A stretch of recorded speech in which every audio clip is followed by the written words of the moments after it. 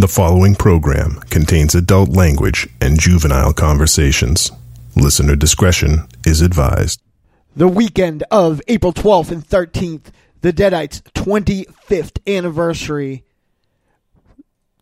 celebration weekend. Fuck it. Welcome to Trick or Treat Radio.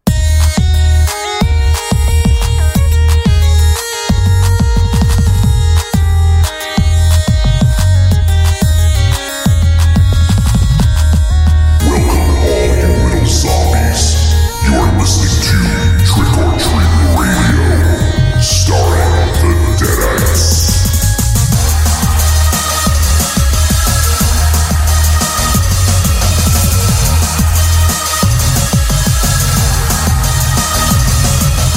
Welcome to episode 344 of Trick or Treat Radio.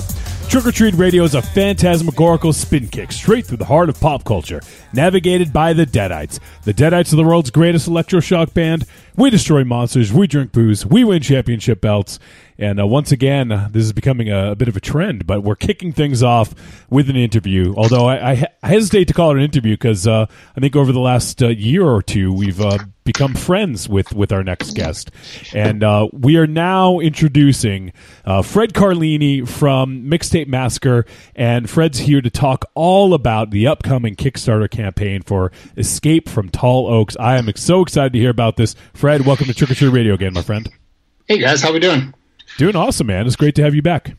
Yeah, thanks for having me again. Yeah. When was the last time I did this? Like during the Black Mask? Yeah, I think it was, because I looked back at the promotional stuff, and I think that was the last time I created artwork for it was the Black Mask. Yeah, okay. Yeah, I think you guys just hit year. you guys just hit your goal, I think. Yeah. I think that's right. The night that you were on. Look at that's the right. Memory on Brad over here. So you guys, you guys didn't like rest on your laurels and slow down after that, huh? Yeah, no, we things actually after the Kickstarter really picked up, and we've gone through a lot of printings of the game, and it keeps seeming to find new fans and things like that. We started releasing some like minor releases in between big releases. Like booster packs and stuff like that, and people are really starting to like enjoy the little world we're creating. So that's always a cool thing. Yeah, absolutely. The booster packs were cool, and it was just sort of like an add-on of like you buy a pack for, I believe they were selling for $10, and you basically get more game for you. I think it's a really cool idea because and especially in between games and expansion packs to be able to put extra gameplay out like that. Yeah, for sure. That's part of the idea behind it was like Matt and MJ and I, we between all these big releases, we wanted to still have something because fans are always asking for new content. So it became kind of a cool thing to kind of make and get to tell more funny stories and make more funny scenes. So that's always fun. Yeah, absolutely. So it's cool that you guys were able to put those out. And so you did sort of allude to Escape from Tall Oaks last time that you were on, but I'm sure you can tell us a lot more about it right now. And let me just to let people know out there that the Kickstarter campaign, if you're not listening live, or if you are listening live and want to find out more, the Kickstarter campaign is launching on Wednesday, March 6th. Is that correct, Fred? Yep, next Wednesday. Awesome. So we got you a week ahead of things, and tell people what they can expect from Escape from Tall Oaks. So the idea with Escape from Tall Oaks was actually something we came up when we originally made the game.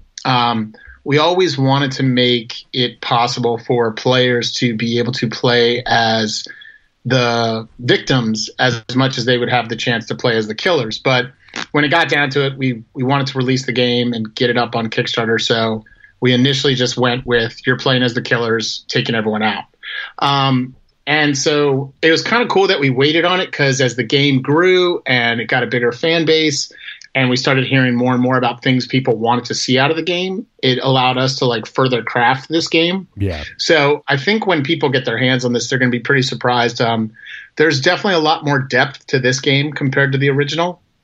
And there's a lot more elements and layers to it. Mm-hmm. But it's still the thing we wanted to keep in mind no matter what was, no matter how much we added into it, no matter how much we had to push strategy with this game, we still wanted to make it approachable and simple to learn like the original game. So that was pretty key for us in coming up with the game.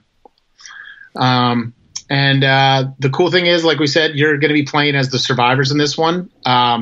There'll be a lot of elements from the old game, like killer scenes and bonus tracks. But in this instance, you'll actually be doing the rescues, and you'll be trying to rescue your friends. Nice. While that's happening, you're also working together to solve tasks in the town, like getting the power back on, sending out distress calls, things like that.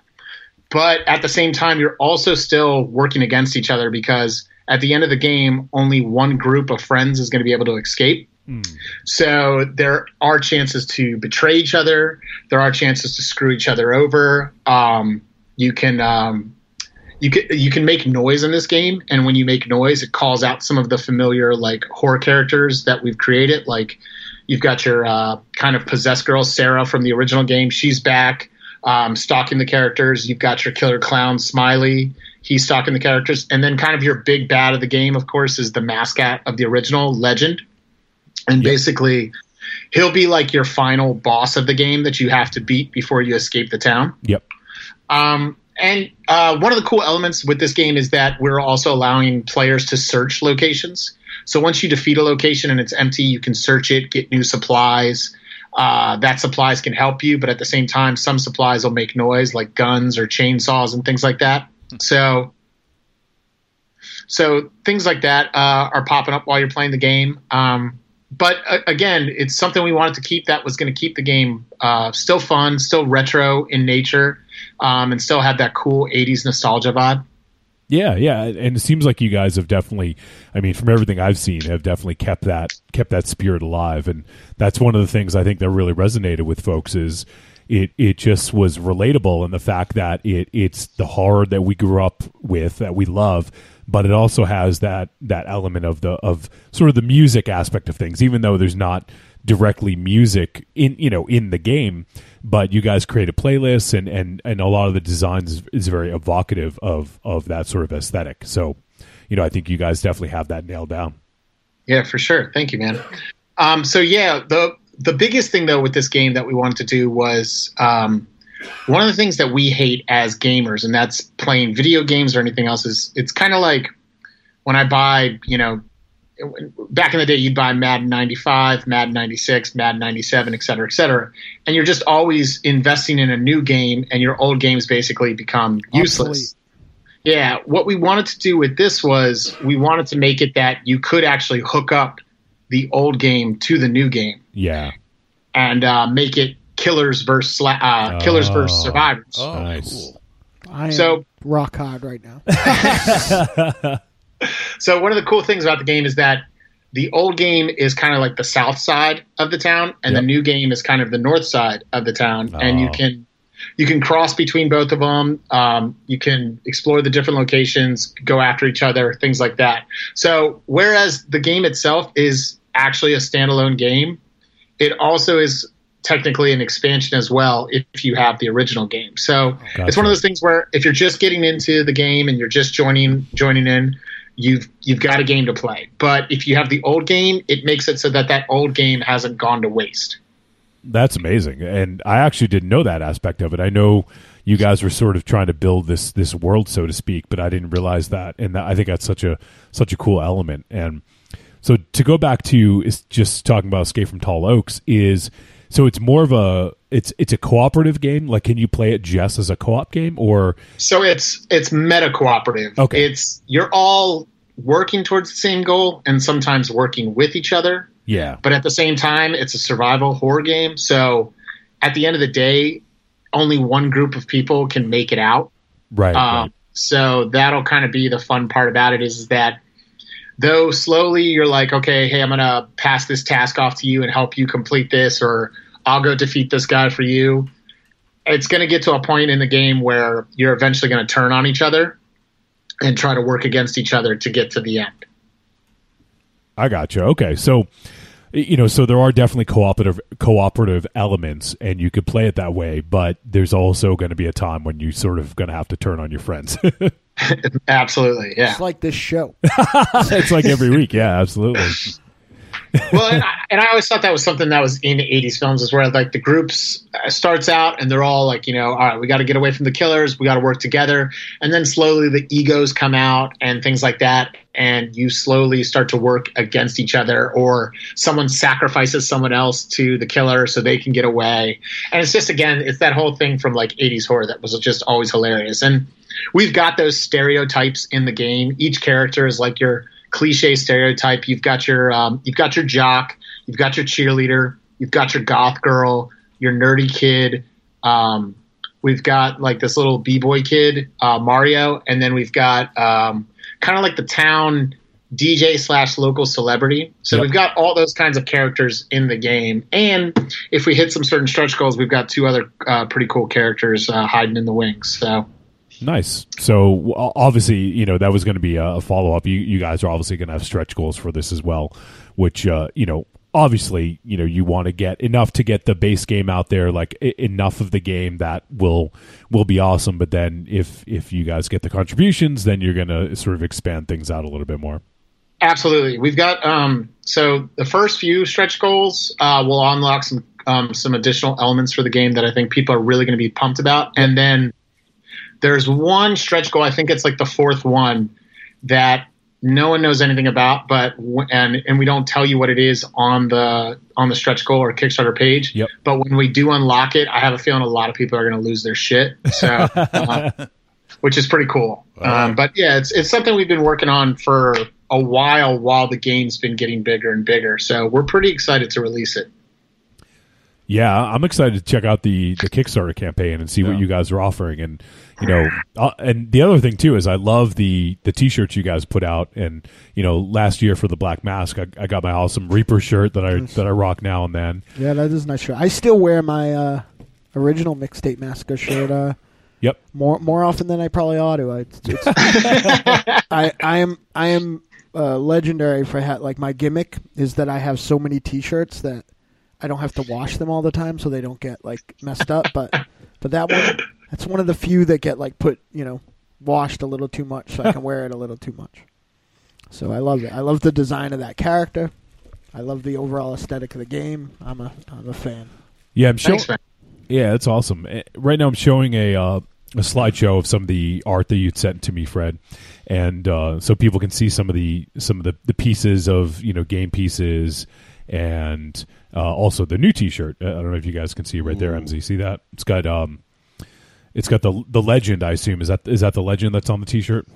Yeah. So we got our buddy Jeff from Rockets Are Red. They're a company who actually does a lot of gig posters, like for pretty big bands. Actually, he's done some stuff for like Against Me and different bands like that. And so we had linked up with him and had asked like we've got this Kickstarter coming up. We want to do something kind of special for it. And we wanted to like give like a really, really awesome mood with the shirt of like, here's the town, here's the menacing killer, up in the front is like these silhouettes of like the kids, like ready to go to war kind of thing. And it's got that welcome to Tall Oak sign. So yeah, we definitely wanted to like, it's like you said, like I've always liked the shirts we put out as well.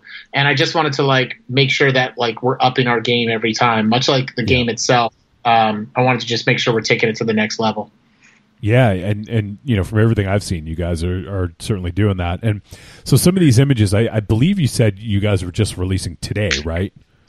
Yeah, so I don't know if you put the layout. We had just released it early this morning. So yeah, we've got the player station in there, I think you were showing, which is like in the old game, the killers like had knives and you would put your health in there.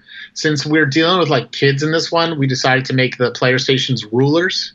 Yep. And you'll notice on the rulers, actually, there's it's like 6 dots, and 4 of them are green and 2 of them are red.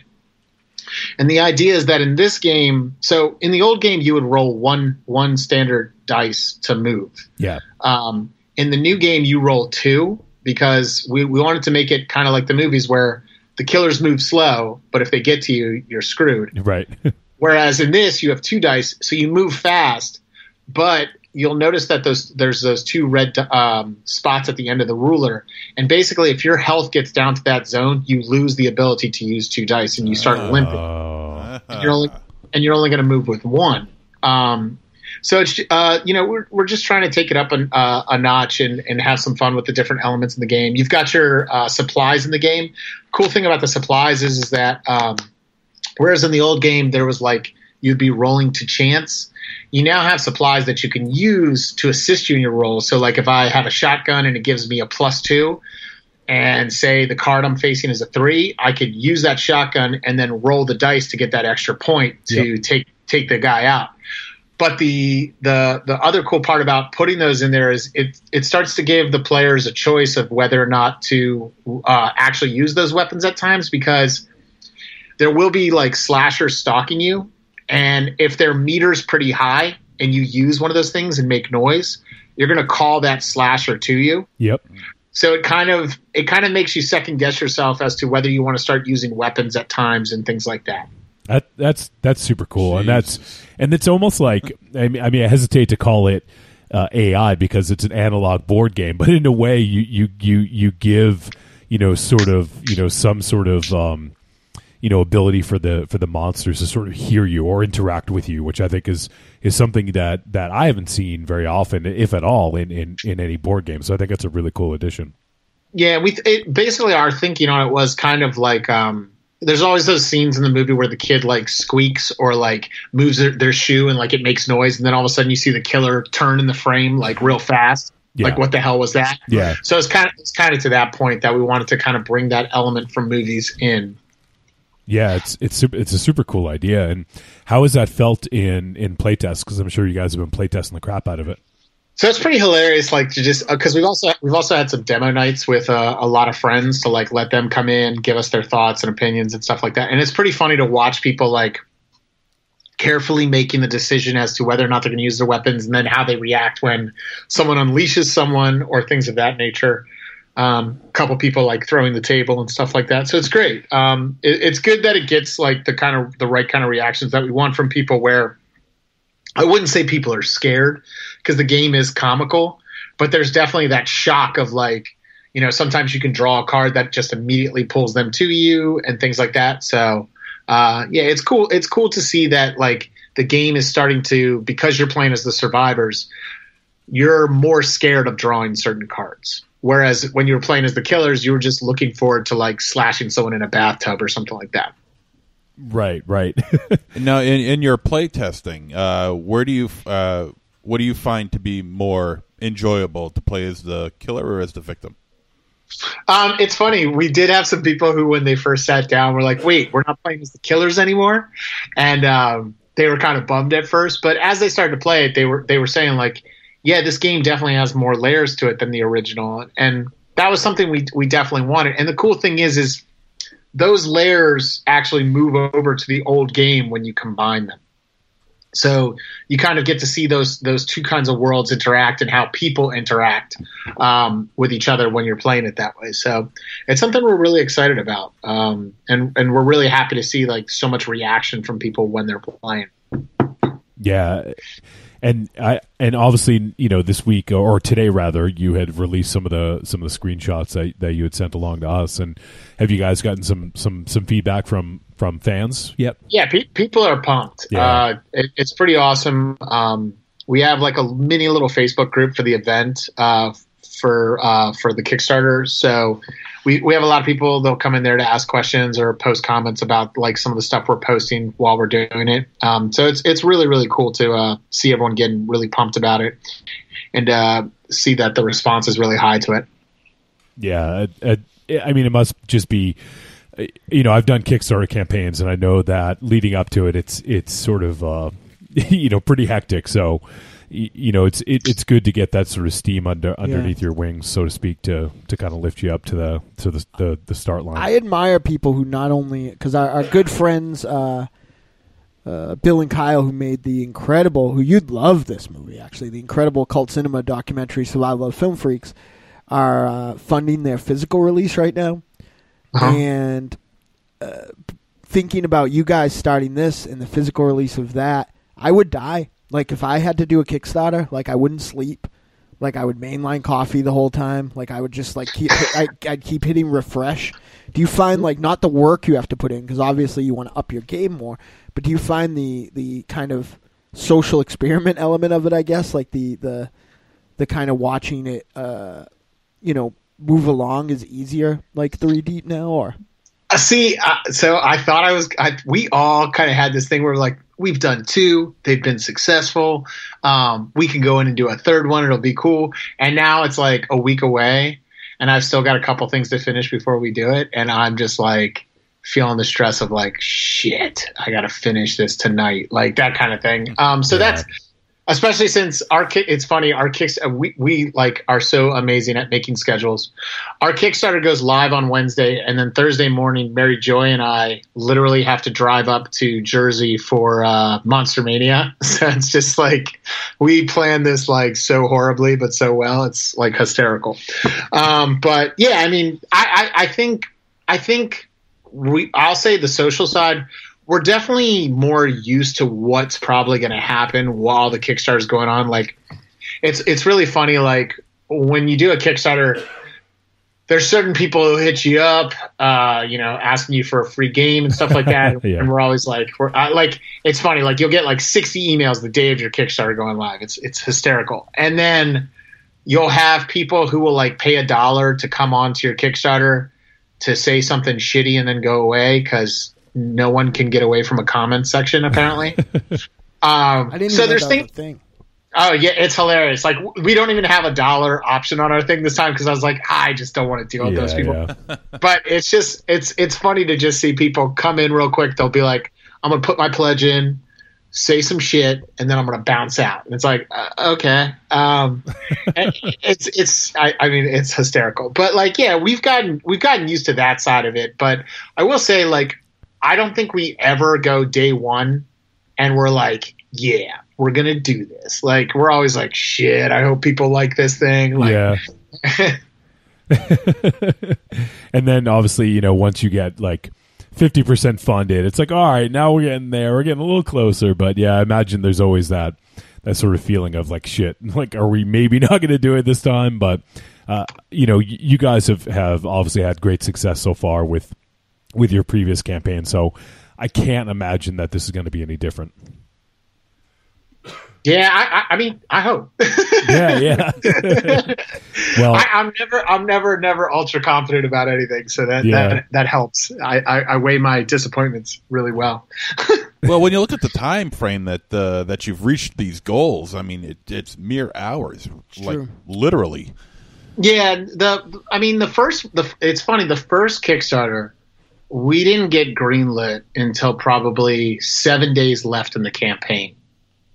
And then when we went and did the second one for the expansion, the Black Mask, we got greenlit in like 48 hours. And I was like, your brand. Yeah. I was like, whoa. I was like, all right, so people are into this. So, I mean, I hope that enthusiasm. I mean, I will say, like, our fan base is really cool. Like, the people they're always posting about their game nights. They're always cracking jokes. We love to be like social with them. Like, if people are ever commenting on our Facebook and they get a gift back, it's probably from me because I'm always posting that shit. But it's funny to just see how much people want to interact and talk about horror, talk about like the references in the game and how they get them and like the jokes and stuff like that. Our playlist has a shit ton of followers and it's so hysterical, like, which is fun, which is cool because we know people follow the playlist to play with the game, which is what we always wanted. We wanted people to like have that ultra 80s vibe when they're playing the game. So it's pretty cool. Yeah. Yeah, absolutely. And so how long is the campaign? You guys doing a 30-day campaign? Yeah, we're doing the regular 30-day campaign. Yep. The goal is going to be 25,000. All right. From there, if we hit that, it's happening, and then from there, we've got a bunch of stretch goals in mind that we think people are going to be pretty psyched on.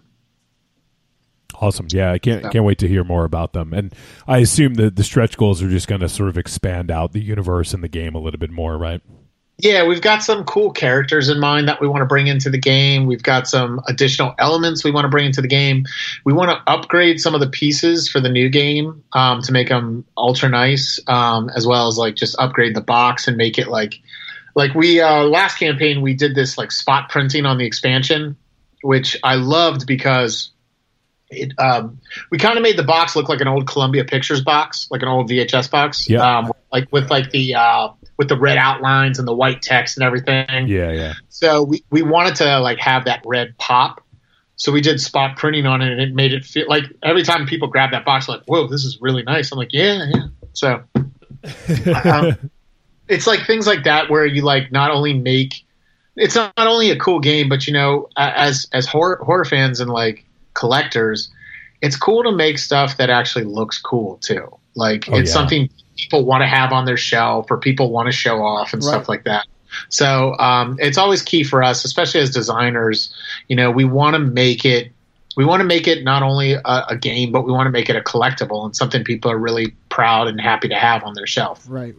Well, of all the kind of, like fandoms I straddle, I would say that horror fans are probably the most avid physical media and just memorabilia in general collectors. Easily. I mean, when we do conventions, people are walking out of their goddamn duffel bags. It's crazy. Like I think last time we were there, like Diabolic DVD and like those guys are trouble for my bank account. Yeah, dude, mine too.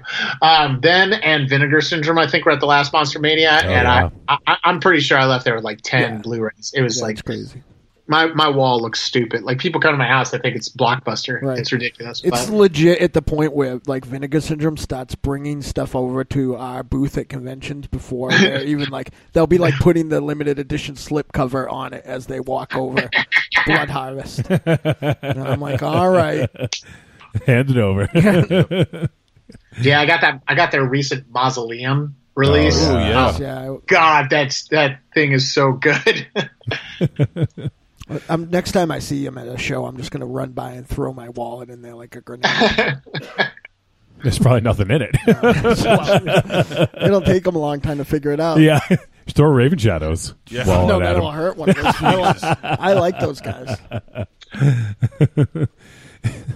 And I think that's sort of one of the inherent things about being a horror fan is that there is a sort of this collectibles aspect to it of, there's a lot of horror fans that still collect VHS, and I don't know for certain, but I would imagine that the VHS like aftermarket is still going strong just because of horror. Like I have a bunch of shitty movies I can't get rid of. No one wants that shit. No one wants romantic comedies on VHS. It's fucking horror, and it's easily like it's hilarious. Yeah. We've done for the past, what has it been, 2 years? Yeah, the past 2 years we've done this. We sponsored this Slashback video event. Oh yeah, that Ryan from Blumhouse puts on, where it's all these amazing collected like horror old school VHS. Like, I mean, these are original prints and stuff like that, and they're just up for display. And like, you go in, and it's basically like an experience of being back in an old store.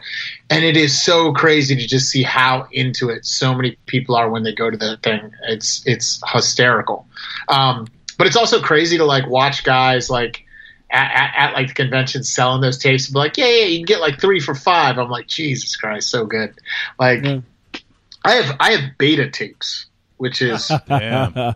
Wow. I have like old school beta tapes. Like I have like Flamingo Kid and like, which is fucking hilarious that I have that.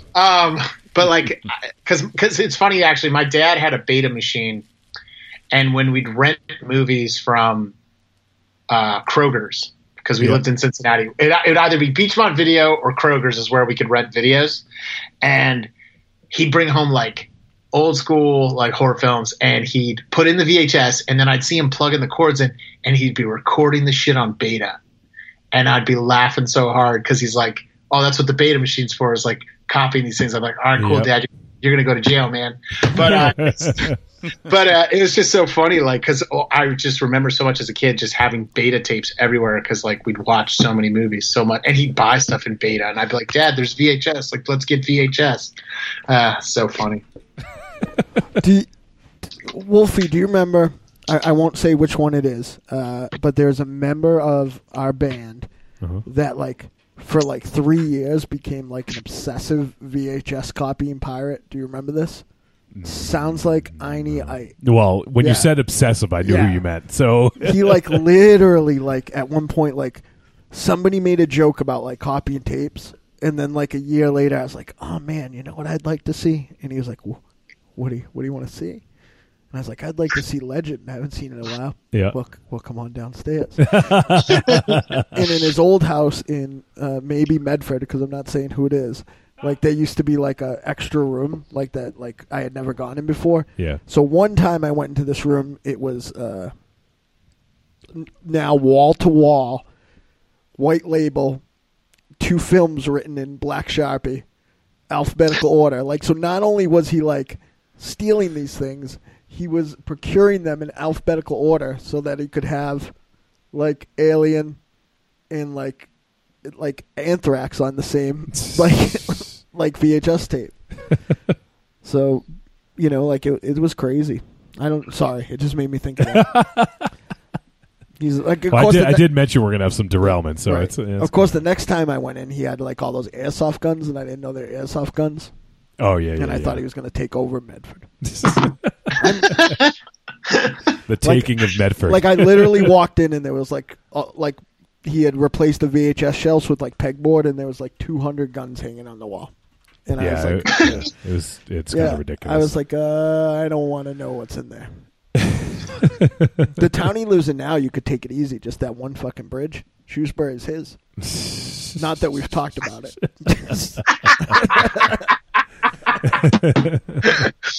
But there's really just one main way in. Take that out. Shrewsbury's yours. Jesus. And for my next comedy show, I'll be appearing in federal prison.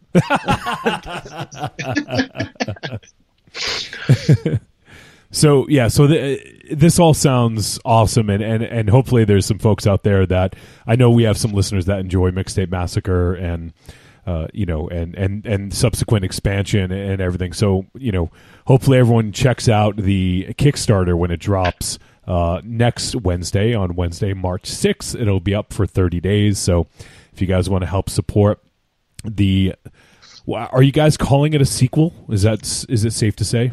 Yeah, it's definitely a sequel. It takes place a few years later. We've made it so like Legend and Sarah and Smiley, they all look like they've been through the shit. Yep. Like Smiley definitely looks like he's seen Nam, so it's great. Yeah, I was just going to say, in the picture you sent, you can tell that they've all sort of been weathered a little bit. They've seen their share.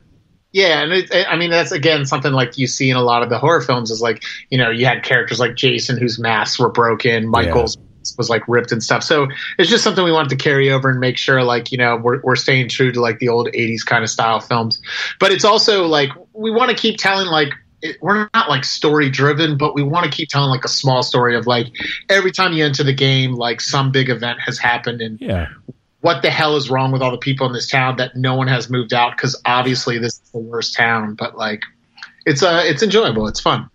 Yeah, it's good to just move the narrative along, even if it's just slightly. Like it gives people a sense of a world and sort of a greater story. Which even in a board game, something that's so analog, I think it's very cool that you guys are doing that. Thanks, man. Yeah. So. Obviously, we got this coming, down the road in a week or so, and obviously, I know you guys are always working on something. Do you have other stuff in the works? Not that obviously, we're focused on Escape from Tall Oaks, but you guys have stuff in the works for down the road. So we do. We have a couple other plans for Mixtape, but those are like back burner stuff right now because EFTO, or is what we're calling it, EFTO, Escape from Tall Oaks, is obviously like foreground. We also have a game that we actually developed last year, and it's actually ready to go. We just haven't pushed it yet because we just get so much demand for Mixtape that we're like, all right, let's put out one more thing so people are happy for a while so we can put out this other thing. And then we've also been working on like 2 other things. So we've got about, besides our day jobs where we're just designing crap all the time for clients and doing marketing and web and all that stuff, we have probably 3 games kind of floating that we'll probably be putting out in the next couple years that I think the fan base is really going to love. I can clearly say that they are all horror related, at least. 2 of them are definitely like very, very deep in that genre, whereas the other one's kind of like adventure with a splash of like horror. So Nice. yeah, but it's cool. It's just, Mary Jo, it's the 3 of us. It's Mary Joy, Matt, and I. So we're I don't have any hair left to lose. So Are you taking it from them? yeah, yeah, exactly. You have portraits of them in your attic where they're bald, and you have a long flowing mane now. Well, Matt's a father of 3, so he's bald too. Oh, so, yeah. Mary Joy's like the one with like all the life force. Like we're slowly like trying to like suck the life force from her and try to stay alive. But yeah, I mean we're slowly getting ready to like do things with those 3 games, but. People love mixtape, so we want to, we're totally about keeping the fans happy. Like if we didn't love what we were doing with the game, we wouldn't still be doing it. We'd be doing something else. So, Yeah. And the fact that we're getting positive response back continually from people, just makes us want to do more with it. Yeah, absolutely. And, obviously I know that, you guys have day jobs too, so to speak. And, Yeah. So I don't know how you guys find time to do all this, but hopefully it one day becomes lucrative enough where obviously I know you guys probably enjoy your day jobs, but, hopefully it becomes lucrative enough where this is sort of a thing that you're doing more of, Well, yeah, and the beautiful thing is that, I mean, like, Matt and I, we own the studio, and Yeah. Mary Joy's our employee. So, like, we're working all day anyway, so it's not hard to be like, all right, let's take 30 minutes and work on this for mixtape, or Right. hey, today we're just dedicating to mixtape. We'll push all of our clients to the side and we'll talk to them tomorrow, kind of thing. So it is cool to do that. It does also like screw us over when we have like deadlines and we have to like really punch down. But yeah, it's fun, and yeah, I mean it's fun to have come up with this little passion project years back, and people really responded to it, and now it's like growing. And that's a good feeling. Like that's a win in my book. So like that's like a bucket list for me. Like created a game, people are happy with it. That's like I don't really care about like millions of dollars or anything like that. Sure. Like just seeing that people are happy with something you make is cool enough for me.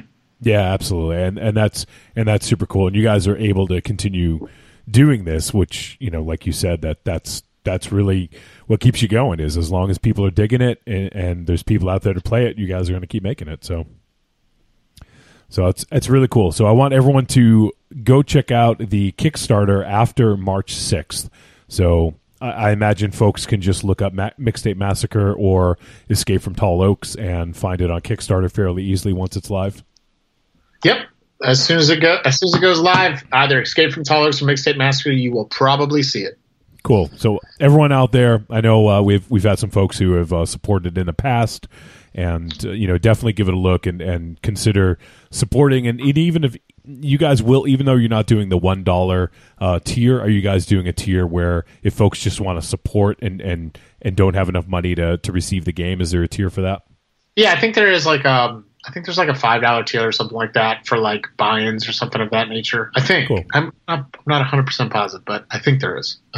Cool. So even if folks don't have the money to pre-order the game, so to speak, or get any of the other specials, there still should be a way for you to help support. So just don't donate $5 and then tell me you're boning my mom and then take the $5 back. Like, don't waste our time. Yeah. Oh, come on. I take $5 all day long to get insulted. That's an idea for a fundraiser. Yeah. I think the good play is to pay the $5, say that I'm boning your mom, and then say she gave me the $5. If they keep the $5 in the pot, then I'm cool with it. Right. These people got to up their game. My mom would be cool with that. She'd be like, whatever, screw them. So if you guys are going to make fun and you're going to shit post, at least Keep it pay, in the pot. keep it in the pot. Yeah, don't take it back. Pabst is in the chat, my son. Yep. Yep. Yeah, that was like 20 minutes ago. Sorry, I just it was weird because I was just talking about him like on today. So You were just talking about him on today? Well, today, and he was on my mind. Like, oh man, I was talking about Pabst today. I looked up and there it was. Oh, thinking about Pabst, huh? Nah, that'd be weird. I'm thinking about how lucky I am that I didn't have to. All these little bastards found me when they were over 18. All right, so everyone go check out the Kickstarter campaign. And now, actually, Fred's going to stick around for a little bit, and we're going to talk about a movie. We've been talking about doing this for a while with you, Fred, and it just hasn't worked out. So glad that we can keep you on board for a little bit, and we're going to talk about the film Assassination Nation. Now, Marsman, you were excited to you already sort of talked about this a little bit on the show, but what had you excited to actually do this as a film discussion? Mostly to fight with Raven Shadow and Ares, but one of them didn't show up. I'm always down to fight. What do you want to fight about? We'll see. Yeah, and it's funny. I'm actually bummed out that Raven Shadow's not here. So for those who listening to the podcast and not watching the live feed, he is not here today. He is feeling better, but he had a lot of stuff going on, and it's snowing as well here, and he lives the furthest away from the studio. So Raven Shadow was regretful that he couldn't make it, but everything's good. He's feeling better. I assume he'll be here next week. I just realized. I know he's been gone for like 20 minutes. He's probably in the bathroom. No, he grabbed his phone. So I'm assuming you got a call. Oh no, that probably means he's in the bathroom. Right. Oh, So we're down 2. Ares, phones are the magazines of the 2Ks. that's disgusting. That's disgusting. You don't take your phone into the bathroom, Aries? No. Why? You guys do? I don't, because I have a lot of comics to catch up on. But, you don't? No. I play games. I read What do you read? books, The magazines. newspaper, the funny books. All right, let's talk about a movie. So Raven Shadow is not here, and he actually had messaged me. Let me see if I can pull up his text, and he said about 50 minutes into this week's flick. Well, as usual, it's fragmented. Yeah. But then he says I'm not quite done yet, but could this be an important film? And I said, so then we talk about it, and he's not here to talk about how important it is. But anyways, Assassination Nation. So this hit theaters September 2018 and just recently hit VOD. And so the film originally got a release in 2018. It's rated R, and it is an hour 48 minutes. It's considered an action comedy crime movie, and it's written and directed by Sam Levinson, and it stars Odessa Young, Abra, Suki Waterhouse, Harry Neff, Coleman Domingo, Danny Ramirez, Joel McHale, Maud Apatow, and Bill Skarsgård. Any relation to the Apatow, I wonder? I don't know. And the synopsis: after a malicious data hack exposes the... Yeah. Maud's that's Judd's daughter. Oh, is it really? Yeah. Yeah. Yeah, who I think has been in like some of his movies as his daughter. Yeah, usually as like young daughter. I guess she's getting that's- old now. Yeah, I was gonna say I think Maud's like the oldest one, and then and then she has the little sister or whatever. Yeah, I don't like that name, Maud. Who is she? Oh, okay. I think I know who she was in the... Yeah, okay. She was the one in cuffs. Okay. So that is Judd Apatow's daughter. So we've solved that issue. And the synopsis: after a malicious data hack exposes the secrets of the perpetually American town of Salem, chaos descends and 4 girls must fight to survive while coping with the hack themselves. So funny thing, real quick, Fred, about that. So the movie was about Salem and their data breach and a hack happening there, and not 4 months later, that actually happened in Salem. Oh, really? I didn't actually know that. There was a data breach, and a bunch of people's information was exposed in Salem. So pretty hilarious. Yeah, that is pretty crazy. So, for the director, this is director Sam Levinson's second feature. His first was a film called Another Happy Day, which I'm not familiar with, but had a pretty outstanding cast. Starred Ezra Miller, Ellen Barkin, Ellen Burstyn, and Demi Moore. I think it was 2011 or 2013, I believe. Has anyone seen that by any chance? Another Happy Day? No? No? All right. Yeah, 2011. He wrote and directed that as well. So that's a pretty long time between flicks, 7 years. I guess in Hollywood, though, maybe it's not that long. But so this movie, I don't know if I'd call it controversial, but I have heard, some controversial things about it, and I know that it seems to be a very sort of divisive film where I'm hearing people that are like loving it and people that are hating it, and I'm not hearing too much in the middle. Not to say that there isn't, but especially if you look at the aggregate review on, at least on IMDb, it's a 5.9 out of 10. So stupid. I think a big problem with it is that, and I don't know if you guys will agree or not, I feel like this film manages to, like,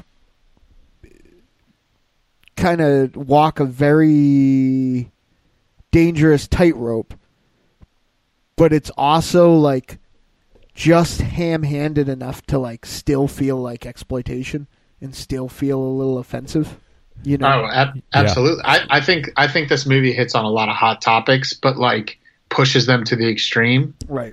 And I mean, there was 2 people who walked out of the movie when I saw it in theaters. I think they got up immediately after. There's a sex scene between a transgender character and a guy. Yep. And then the couple were just like, "What are we watching?" And like left. And I was like, "Really? Like this is the part that you're going to walk out on?" Yeah. But it's just like, I mean, I think with like social media and everything, this movie was. I loved it. I don't know what your guys' opinion is on it, but this movie I loved. Like I remember walking out and I was like, I want to see that again. Like it's so crazy the stuff that happens in this movie. Like. But it's also believable. Like it's what you said. Like it's extreme, but I believe it at the same time. Right. Like it does a weird thing. Like I feel like it does. Like you said. Like it handles. Like it takes these things, and it manages to mock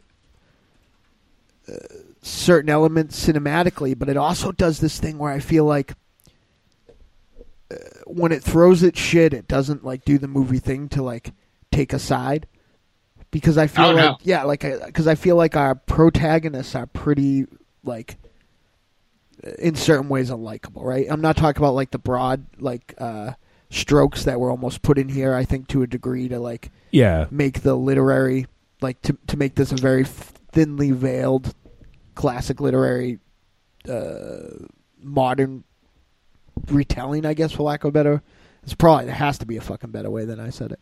But, like, you know, so I'm not talking about the affair stuff, but I think in just their over general well, I think I think they're rotten teenagers. Right. But I mean, but like what teenager isn't to an extent rotten at times? Like they think the trivial things in their lives are super important. They think that like, every time something's happening, their life is falling apart. Like that's so teenager. So it's like, it's hard to like those kids. Like if I'm a teenager, I'm probably like, oh man, this is so dramatic. But like as an adult who like looks back on being a teen is like, this is some trivial bullshit. Why are you getting so worked up about this? But at the same time, like, it's like you said, certain things go off the deep end with these characters and things like the affair and some of the social media stuff. And it gets all of a sudden their trivial shit turns into real harmful shit. Yeah. Like which is what I thought was really cool about it. Yeah, for sure. There was definitely a lot of really sensitive sort of issues and stuff that could affect all of us. I mean, you know, like it's something, you know, we've often talked about the definition of horror, and this to me is like the ultimate horror movie because like it is like you know, such an invasion of your privacy, you know, and sort of these these sort of false, maybe I guess in a way false sort of senses of security, because everyone thinks that their shit's tied down until it's not, and you never know who. A lot of people think, oh, well, that's not going to happen to me or whatever. So it's just one of those sort of things that could happen to anybody, really. And that shit's scary, whether you have something to hide or not. Your shit getting out there is just scary, knowing that it's available for anyone. Well, and it's also that whole, the level between parents and kids, and how the parents have vile shit too going on. Whether it's how they're treating their children, or whether it's things they're doing that their children don't know. And here they are, they're judging and making sure that their children aren't becoming certain kinds of people. Meanwhile, they are the very evil they're trying to stop their children from becoming. It's cool because it's cool. I agree with you in that I do feel like this movie is like an ultimate horror film. Like, a lot of people are like, oh, no, that's not horror. Like, people argue that Hereditary wasn't horror, which always makes me laugh and stuff like that. But what? I always say that the scariest fucking monsters are human beings, and this movie is the epitome of scary fucking people. And the worst person, which I'm not going to spoil it for anyone, but the worst person is the person no one fucking suspects. Right. And it's like the most vile human being you could ever fucking imagine is the most unsuspected one, and it's because they're kind of hiding in the shadows. It's movies. I'm telling you, I own it. I've watched it so many times. I love this movie. It's funny. Talking about it. It gets so much reaction out of me, like some of the stuff that happens in that movie. Yeah, for sure. Yeah, I think that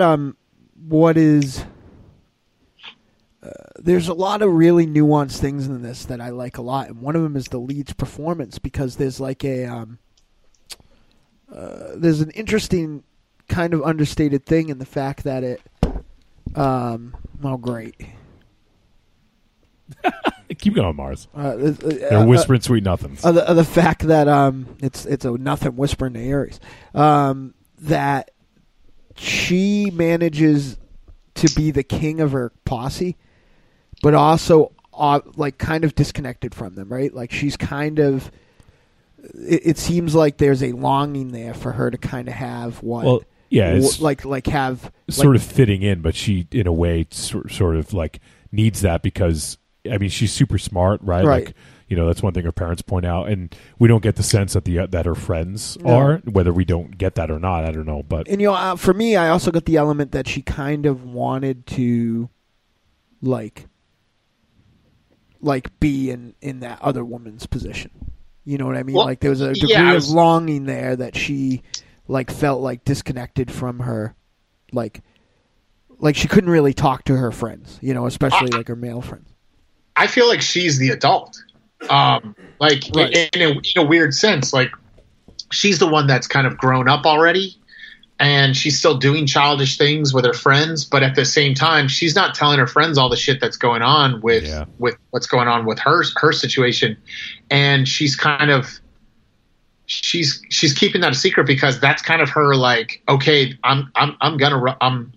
it could be she's gonna run away, or it could be this life that she's gonna try to have, and it's weird because I feel like at the end is when we the whole movie you're judging all these kids and you're like, these kids are trivial, these kids are rotten little teenagers, they're I feel bad for them, but at the same time they're shitty. But then at the end, I feel like they kind of grow up due to the circumstance. Actually, I feel like there's almost a scene where when they're getting into the outfits, that I feel like that's almost like a symbol for them becoming serious and growing up and taking on adult matters and things like that. That whole ending is fucking insane. Everything that comes down, but I feel like it's like you said, the kids do seem stupid, but then all of a sudden the kids seem pretty smart and well together and ready to take on kind of the town kind of thing when the ending comes. Right. I mean, they is cinematically and as plagiarously cinematically as this is handled in some cases, the fact that they even if this was handled a little more dramatically, say they somebody gets their mother killed and someone gets killed and somebody almost gets lynched. You know what I mean? Like those are things that like will accelerate your aging process right there. You know, like that, like are almost like instant callus makers. Absolutely, yeah. But I love that they didn't kind of jerk the wheel in that direction, and they still had the like ultra, almost Tarantino like, you know, scene where they were putting on the coats and stuff, and they were walking down the street with the like assault rifles. Like they still like embraced the other side of what this movie was. Well, and I think that's the really cool part about the movie is that every time the movie gets extremely dramatic and extremely serious, there's something, again, to remind you that, hey, this is a movie and shit's going to get a little fun and weird for a second, and then we're going to go back to the drama. But it's like those constant little like cues and wake-up calls of like, this is a movie, even though it feels super real and feels super uncomfortable at times. Yeah, this was just batshit insane. I mean, it's like it got to the point in this movie where I started to think back to a film like Natural Born Killers, where shit was just starting to get out of control that at some point there has to be some sort of calmness to balance it out. And you really don't get that here. I mean, you get light shades of dark comedy, but nothing that sets your mind at ease or gives you any kind of peace of mind. Yeah, it doesn't really decompress at all. No, not at all. And I think Natural Born Killers is actually a good example or a good comparison, because that movie, you know, like Oliver Stone would use like color to change the scenes and to change the settings and to give it like that ultra like realistic like feel to it, and then you'd be taken out of it by the colors. All of a sudden the scene would change and you'd be seeing people in yellow and red, and they do that at parts in this movie where there's those hues of pink, those hues of red that come into the scenes to kind of like it's to your point, like it's not as abrupt that it takes you out of how like depressing and dramatic this gets. But there are those little hints here and there, or when they're throwing on the costumes and stuff like that. Right. I mean, there's a total sub-character that's in this movie like 3, maybe 4 times, has less than 5 minutes screen time, that has a fucking arc in this movie. Like, that's fucking huge. Yeah, that's huge. Fucking something for a movie that's going 90 the entire fucking time, right? You know what I mean? Like. You know, like, and even though maybe the acting or the fact that it is going 90 makes the last couple minutes, like the after effect, the prologue of that arc, if you will, a little trite, you know, like seems a little after school specially, like that's still fascinating to me. You know, well, there's also those little moments that take you out of it, like when the movie ends, it ends with this like abrupt music. And it's because it ends on like a ridiculous like moment, right? Which I enjoyed. But then there's also those parts in the movie where the music is kind of the thing that takes you out of it for a minute, and they're like, it's either those drumline songs or like, you know, these marching down the streets kind of songs and things like that I thought were really, really cool. Yeah. But it is to your point, like everything is moving fast, everything is getting super dramatic, much quicker and much quicker and much quicker as the movie goes on, and I think that's, if anything, that's the strongest part about this movie, is that because it's moving so fast, you are not picking up on certain things that are happening. No. And literally, I've gone back and watched it, and it's almost like watching Fight Club again after you've already seen it. Like, you're all of a sudden like, what the fuck? That was there the whole time. Like, oh my God, like that, it's fucking there, but we're just not paying attention because they're doing such a good job of pulling us in one direction. So, right. I mean, props to the director. Yeah. I would like to, there's something I want to talk about, but I'd like to hear what Aries has to say first, because I have the feeling that once we let this boat out of the harbor that I want to talk about, I don't think there's any reeling it back. So. Maybe you say about what? I want to know what you think about the film. I was enjoying it. I mean, I haven't interrupted anyone because I'm not going to interrupt to go, yes, I agree with that. No. I mean, there's a lot, you know, going on in this movie, and yes, I would. I'm not going to say disagree, but different interpretations of what was being said. But not enough for me to interrupt anyone. That's why I've been quiet. What do you want me to say? Nothing. I just was curious. I waited all week to fight with somebody about this movie. I'm sorry. This movie sucked. And one of them took a dump, and the other one is just sitting quiet at the end of the table. So I'm sorry. Have we met? I know. Sorry. You still on the way to forget it. What? Nothing. You make fun of me all the time. You come here, everybody thinks you're all nice. I hate it. It's me. It's like you think I'm nice? I don't think. Once nice. again, I know. Have we met? I know you're not nice. Remember how I made fun of you for you thinking I could be your voice in a club scene? Well, you could have been, but no, I have a different one. Yeah. Well, I'm going to call him. He's going to fight you too. It doesn't matter. He's going to punch everyone. I want to dig in a little bit to, obviously we've been talking about impressions of the movie, and we certainly don't have to stop with that. But one thing I thought was really interesting, and I obviously I don't think I've ever seen this, is the film basically laid its cards out on the table in the first 2 minutes with the trigger warnings, which I thought was like super interesting. I've never seen a movie like that. Oh yeah. And it really did deliver on all of them too. Like, and that is sort of a very, modern sort of thing is, and I'm certainly not disputing it, because people do have trigger warnings, and we've even started to talk about them a little bit in Polar, which we recently discussed. Obviously there's a dog that dies in it. That's something that really can affect people, and I think that people should sort of know about that. So I thought that was really interesting that they had that really quick sort of like rundown of all the trigger warnings in the movie, which there are a lot. I almost stopped doing the show because of the great animal gets killed in every film we watched in 2016. And I will say that I think the first 15 to 20 minutes of this movie are almost a sensory overload. They were doing the split screens. Right. They were really focusing in, and I think they did a really fantastic job of sort of highlighting that this is a modern era. Like, this is the modern era of what we live with, of social media and everything changing so fast, and everything is happening so quickly. Right. And I also think that there was an air there, or at least how this worked for me, of them kind of establishing this world via media, in the sense where, when I accidentally am flipping through channels and stop on like an MTV show, and within 2 minutes they're just fucking irritated by the amount of gimmicky split screening reality. Right. I feel like it managed to kind of be like, well, this is not. It made you. It was the same as if they showed strange pterodactyl monsters flying by. They established that this is not your world. This is their world. This is this isn't the 14-year-olds' worlds. This isn't the 21-year-olds' worlds. This is these strange people who are in a weird world, because they're not kids anymore, but they're not adults. Right. Go ahead, Fred.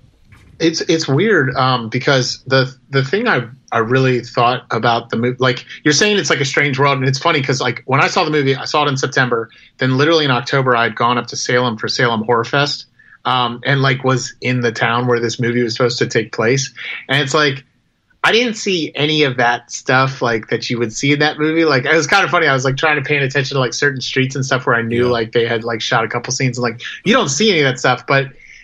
It's like I said, then 4 months later, literally that data breach thing happened. But what I did think did a good job of, as much as it feels like it's not a real world at times, I do feel like there's so many scenes in that movie where I swore I had just a week ago seen a news report about something that happened in that movie. And I felt like that happened so many times while I was watching the movie, where it was like deja vu, deja vu, deja vu, deja vu, which I thought, though this movie is extreme and it seems unrealistic at times, it was also at the same time unnervingly real. Especially that scene where they're following the girl, they're in the car, those guys, and recording it on their cell phone. That was literally something that had just been in the news. Yeah, there was a lot of that, and even in this day and age with the person who is currently president, this is a kind of a daily occurrence. A lot of this stuff is, and it's really changing the conversation about these sort of things, because we got to a point where I think it was okay to start discussing some of the stuff, and then we have someone who comes in and now like has these fucking crazy things happen on a near daily basis that just brushes them off, and it doesn't even matter. It's just fucking crazy to me that that we got to a point, and then now like we're so desensitized now by a lot of this, and if any other president had even one of these things happen, they would have been impeached. But with the volume of things that we have happening, it's just too much. You can't keep up with it, and it's too much that it's acceptable. Right, and it is becoming the norm, and and I'm not just like poking fingers at one person. It's just something that is happening with this country, and I think that especially with the way things go, sort of in the final act of this film, with some of the gunplay and stuff like that. I think that was very deliberate as well, based on sort of what is happening in this country. Like seems like every fucking day we get another mass shooting or something, and it's just a part of our fabric of reality now, unfortunately. Oh, absolutely. I mean, there's literally stuff in this movie that I feel was, before it went to production, was rewritten because it obviously had been affected by the past election. There's no way you can't, like, there's literally a moment in the movie where they think Russians are hacking all the, like, there's crazy stuff going on in this movie that I was just like, that's why I was saying, like, there's parts in the movie where I'm just like, this is so deja vu. Like, I feel weird right now watching this, like, but it was good. It was good. I mean, maybe this it doesn't even matter that much, but was this our Salem? Was this Salem, Mass? I think it was just supposed to be a generic Salem. I just kind of took it as a heavy-handed reference. Yeah, I looked it up and I saw it says it was filmed in the United States, but that didn't help at all. It was supposed to be our Salem. No, I don't think it was. I mean, I took it more because this was the Scarlet Letter. I understand it's a retelling of the Salem witch trials. It's a modern day retelling of it, but they didn't specify that it was Salem, Massachusetts. They didn't Salem. say so, but I mean, it's a generic Salem. But I mean, it's because there's definitely parts of that are filmed clearly in L.A. Like the way those homes are all laid out in rows like that. Yeah, I didn't see any actual Salem in there at all, or anything close to reference. But you guys are aware that this was the Scarlet Letter, right? More so the Salem witch trials. Yeah, I think lesser so the Scarlet Letter. I definitely think. Yeah, I think it was a cross between the Crucible and the Scarlet Letter. I agree 100%. Yeah, there's elements of both, like the stuff with the mother and father and how they react to the daughter and things like that. It's kind of like the elders of the village and how they would react and the things that they do to her, and it's like a banishment, and then the whole town kind of comes down on her. That's definitely very much Scarlet Letter, right? And it reminded me of someone who had like kind of read, like, obviously things will veer when you make it modern, but it reminded me of somebody who read the Scarlet Letter in 8th grade, like where I had read it the first time, but then hadn't even thought of it since like they made this thing. So like it's almost like how they remembered how it went. And they combined a whole lot of different things, but like it was someone who read the Cliff Notes. Yeah, like I think that it was like, I mean, definitely like the witch trials like are there and the Crucible and all that stuff is there, but this whole thing hangs on an adultery, right? Like that like basically in a town's justification of how they're going to handle it, like the town basically becomes monsters. The only reason that it doesn't work as spot on is that they don't like necessarily like in like some of that other literature, they don't actually like it's more on point when they're accusing somebody of being a monster and then they become monsters, as opposed to if they're just like kind of accusing somebody of being a harlot, if you will. I thought it was funny because it's funny, like the person actually making all the accusations is never seen, is the best part. It's like the kind of the I can't remember her name. Was it Elizabeth or something from the Crucible? The one who's actually like leading the girls to make all the accusations.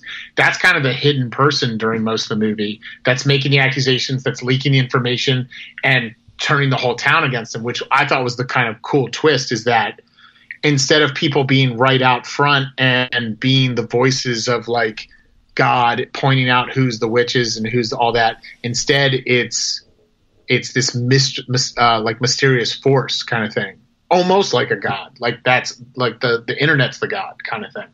I thought that was a really cool twist.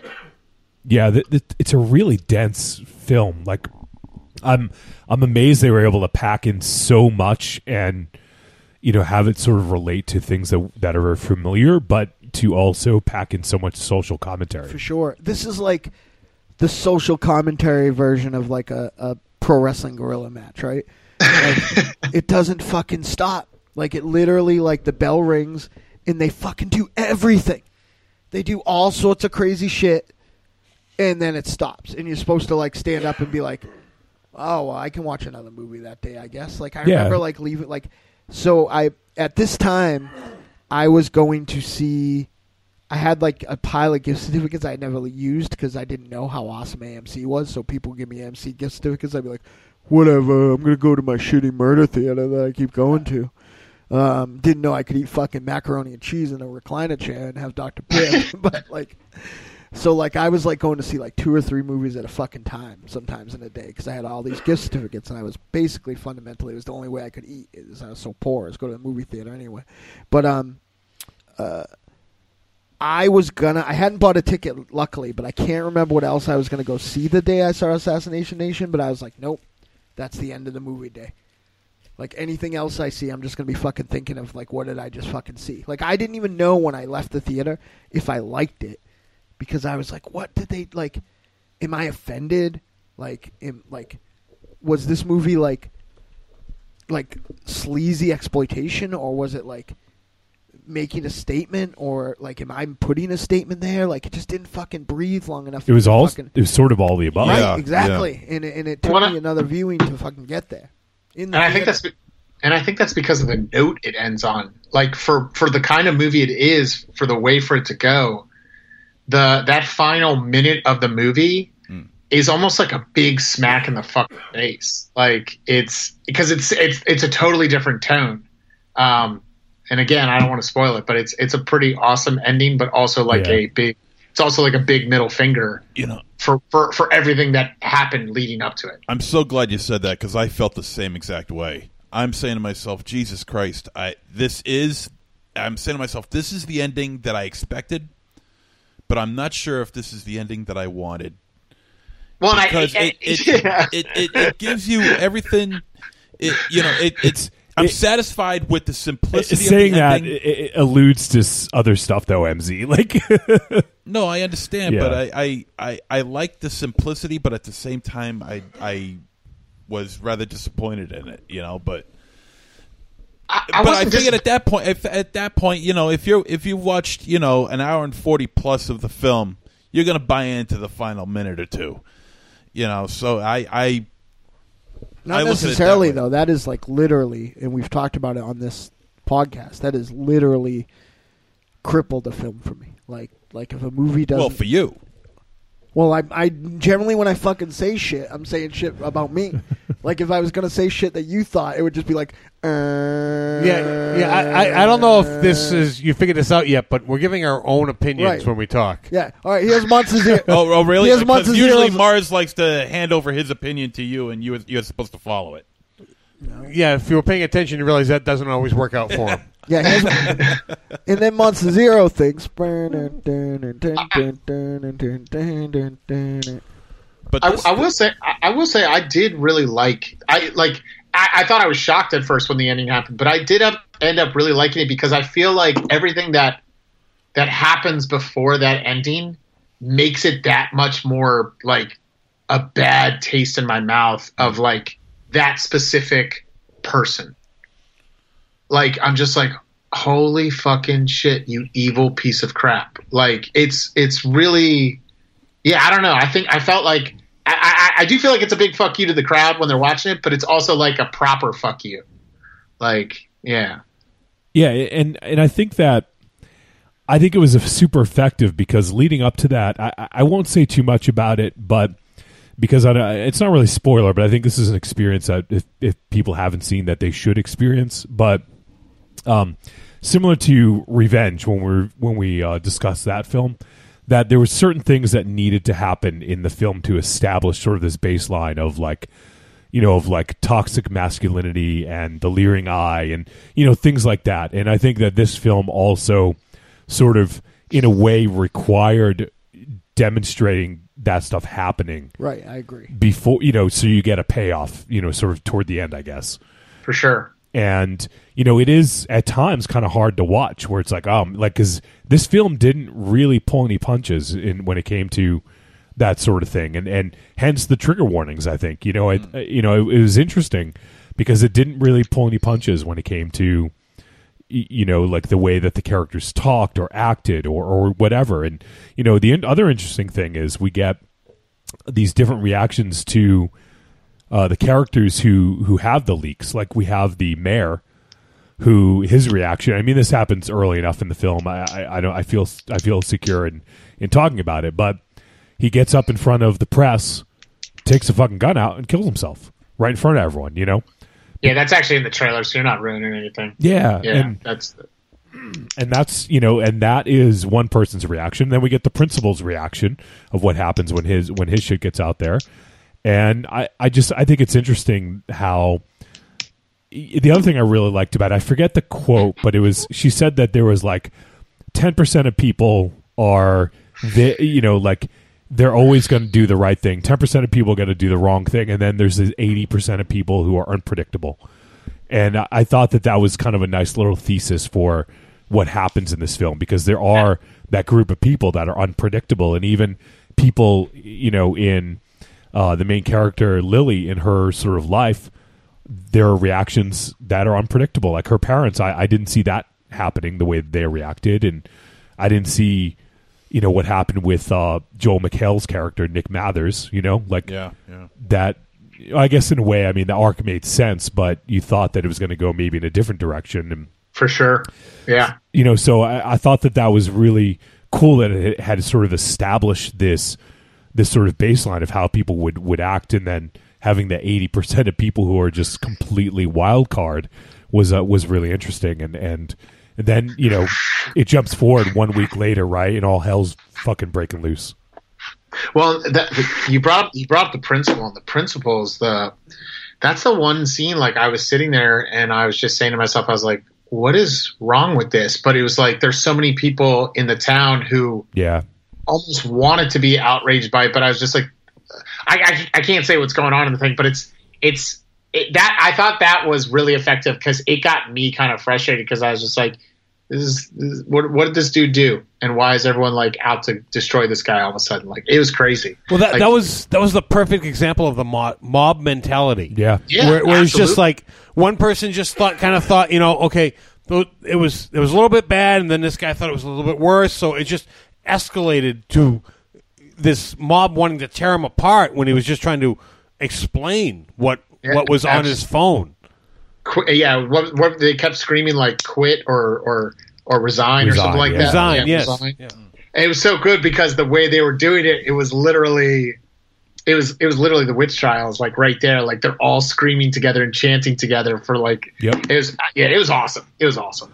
Like, and I think that this film shows that maybe not everyone, but most people have this sort of perfect veneer that they try to maintain on social media.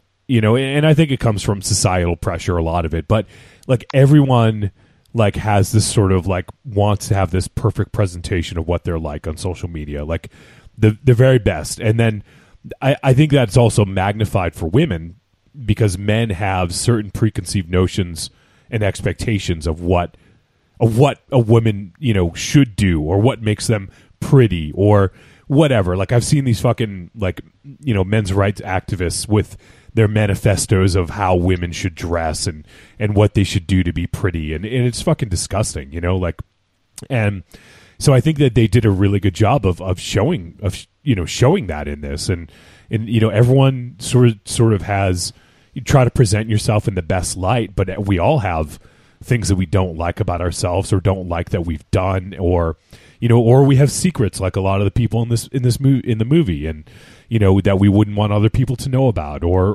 whatever. And I think Lily does a really good job of explaining that also early on. Once again, I forget the dialogue, but sort of like we tell these lies to make because to save other people or to keep our loved ones safe or whatever, and then it just becomes this sort of vicious cycle where we just keep telling these lies. And you tell one lie, it leads to another. You tell two lies. In this day and age, I think that it's a very sort of important thing to discuss, and with all this fucking fake news and like, I don't know, it's just and it is that mob mentality, and it usually floats on party lines. If someone is a Democrat and they do something wrong, all Republicans are going to be against them, and vice versa. And it's just like this mob mentality of just, like if someone is different from you, whether it's political, whether it's gender, whether it's race, whatever, like we're so quick to jump on people doing the wrong thing when we don't look at our own lives and our own mistakes to say like, hey, like we're all fucking human here, For sure. And that's the other cool part about the movie is with the whole social media thing is that I think so many people you were saying like people lie and then they just continue to lie because it's social media, but it's like it almost becomes for some people the reality and they lose themselves in the lie. Like that's the other crazy part about it. Yeah. Is like there's total character. Yeah. Like, I mean, there's total characters where you think they're one person, but they are completely the other person that they're pretending to be. Yeah. So. Yeah. And that sort of, goes along this like thin line between victim and offender, like where someone could be, perceived as being a victim, where other people might say, oh, well, that's the person who's in the wrong, and it just depends on your perspective and your point of view. And, absolutely. So I totally agree with you there. And one of the other thing, I think it was, I wrote this quote down. I think it was the dad. I think it was Lily's dad. He basically was just sort of like writing off he said, men will be men, girls will be girls. And until then I'll protect you. And he was basically saying, oh, well, we can't get better. Like, this is just how people are. Like, we can't try to make things better or make others better or lift them up. It's just the way things are. And that, and that should have been sort of some foreshadowing to his reaction of what he did when the leak affected Lily, and I know, I just thought that was just sort of indicative of sort of the old school, so to speak, the parents of the older people in this. I think they kind of showed early on the example of how saying the right keywords at the right points will just alter the perspective of what is being shown. Yep. Because Lily, with justifying her art, which 100% is inappropriate for high school. Oh, with the principal? Yeah. With the principal. Yep. But she says the right keywords to him, which he cannot, he can't retort to it. So it just kind of goes away. But then you see it right back at him with the at his phone. They're saying all those keywords, all different keywords, but the right keywords to him to incite that crowd. Where it's just simple keywords will alter the perspective of what the view of the person is. Yeah, no, absolutely, and it is just that perspective, and once again, I think. I won't say too much about this because it borders on spoiler, but people are so desperate for answers or skirting accountability that they'll believe anything that fits their agenda. So when the person who is revealed, obviously incorrectly, of who the hack who did the hack, like everyone just is like, yep, that's it. Like they didn't even question it. It's not even like, did you do this? Could you have done this? It was just fucking burn the person, like it was just that whole, placing blame because it fit their agenda.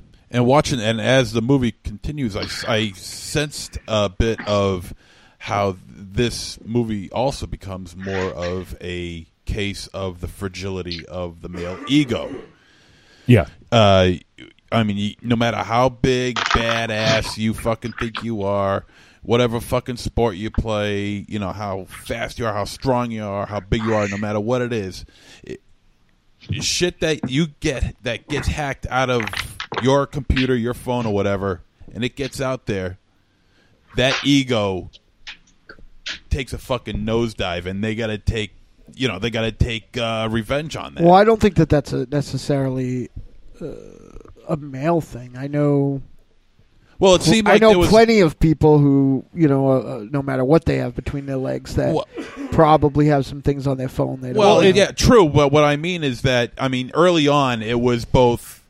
Early on, it was like the older male characters were getting ousted. Then, as the movie continued, it was turned that the younger female and the males as well. There's a but weird... it looked like the males were starting to the male characters, as the movie was starting to reach its ridiculous climax, that it just seemed like they were just taking over the entire situation. Well, there was a statement there about the mob element of, like, even like the bad part of the stuff that the Weinstein incident, if you will, I guess, and all that sort of thing. Put, like, there was the fear of, like, some people I think took this as the fear of, like, someone who didn't really do anything wrong getting swept up in this whole hysteria. And that's not, you know, that's not unnecessarily impossible, and I suspect probably did happen in some cases. But really, what they were trying to show is that people were going to be the first to throw a body on the fire if it wasn't theirs. You know what I mean? So when that principal got caught, he didn't really do anything wrong. You know, he didn't do anything really even salacious, but the fact that he, the real thing is that once the hacks got bigger, like, a whole percentage of that audience that were, like, you know, crucifying him were worse. Yeah.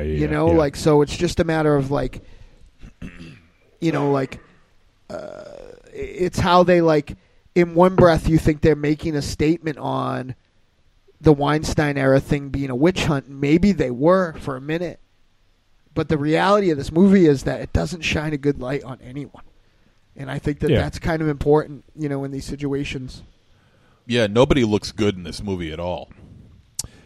I want to start to wind things down here a little bit because we're getting close to, I think we're getting close to the end here. But one of the things, we haven't really talked much about the technical aspects of this film, and one of my favorite shots, I mean, there was a lot of really cool, really great shots in this, but I think one of the great ones was, I think it was, what was her name? Let me get her name first. M. It was M, her house with her mom that she lived with. Yep. And they were showing this perspective from outside the window. Yes. While, like, the house was sort of being invaded. And I just... Yep. I thought that was fucking a brilliant point of view.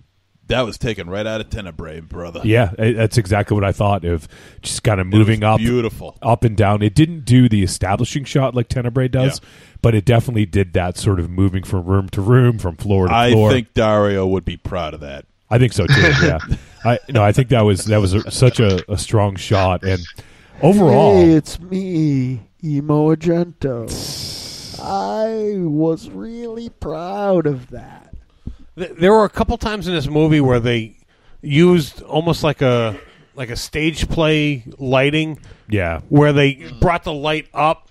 It was completely unnecessary, but really good how they did it. They brought the light up as the shot was taken into center, where, you know, a stage play you would need to, this is where you're supposed to look, but in a movie you don't need to do that, but it was just done so well.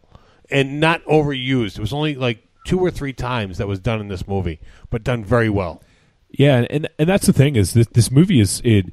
I mean, I guess it's you know, like most stories, 3 acts, but even the way that it was filmed, like that first act or maybe the first 15-20 minutes was very chaotic, and the way that it was shown with the split screen and everything, and then it sort of settles down into more of an actual film.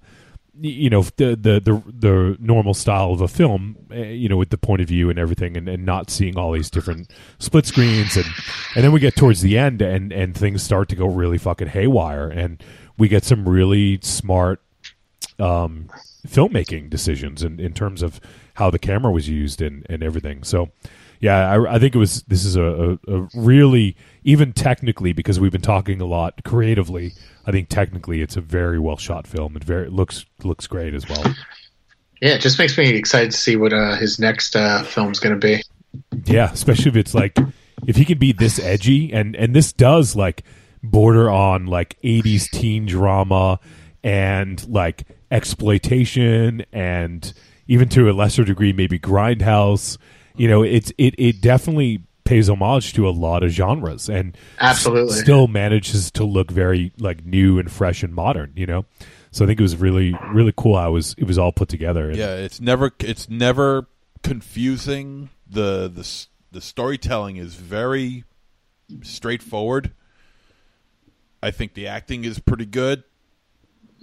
The technical aspects, like we talked about, are really, really choice. I really dug the camera outside the house tracking shot. That was just fucking fab boo.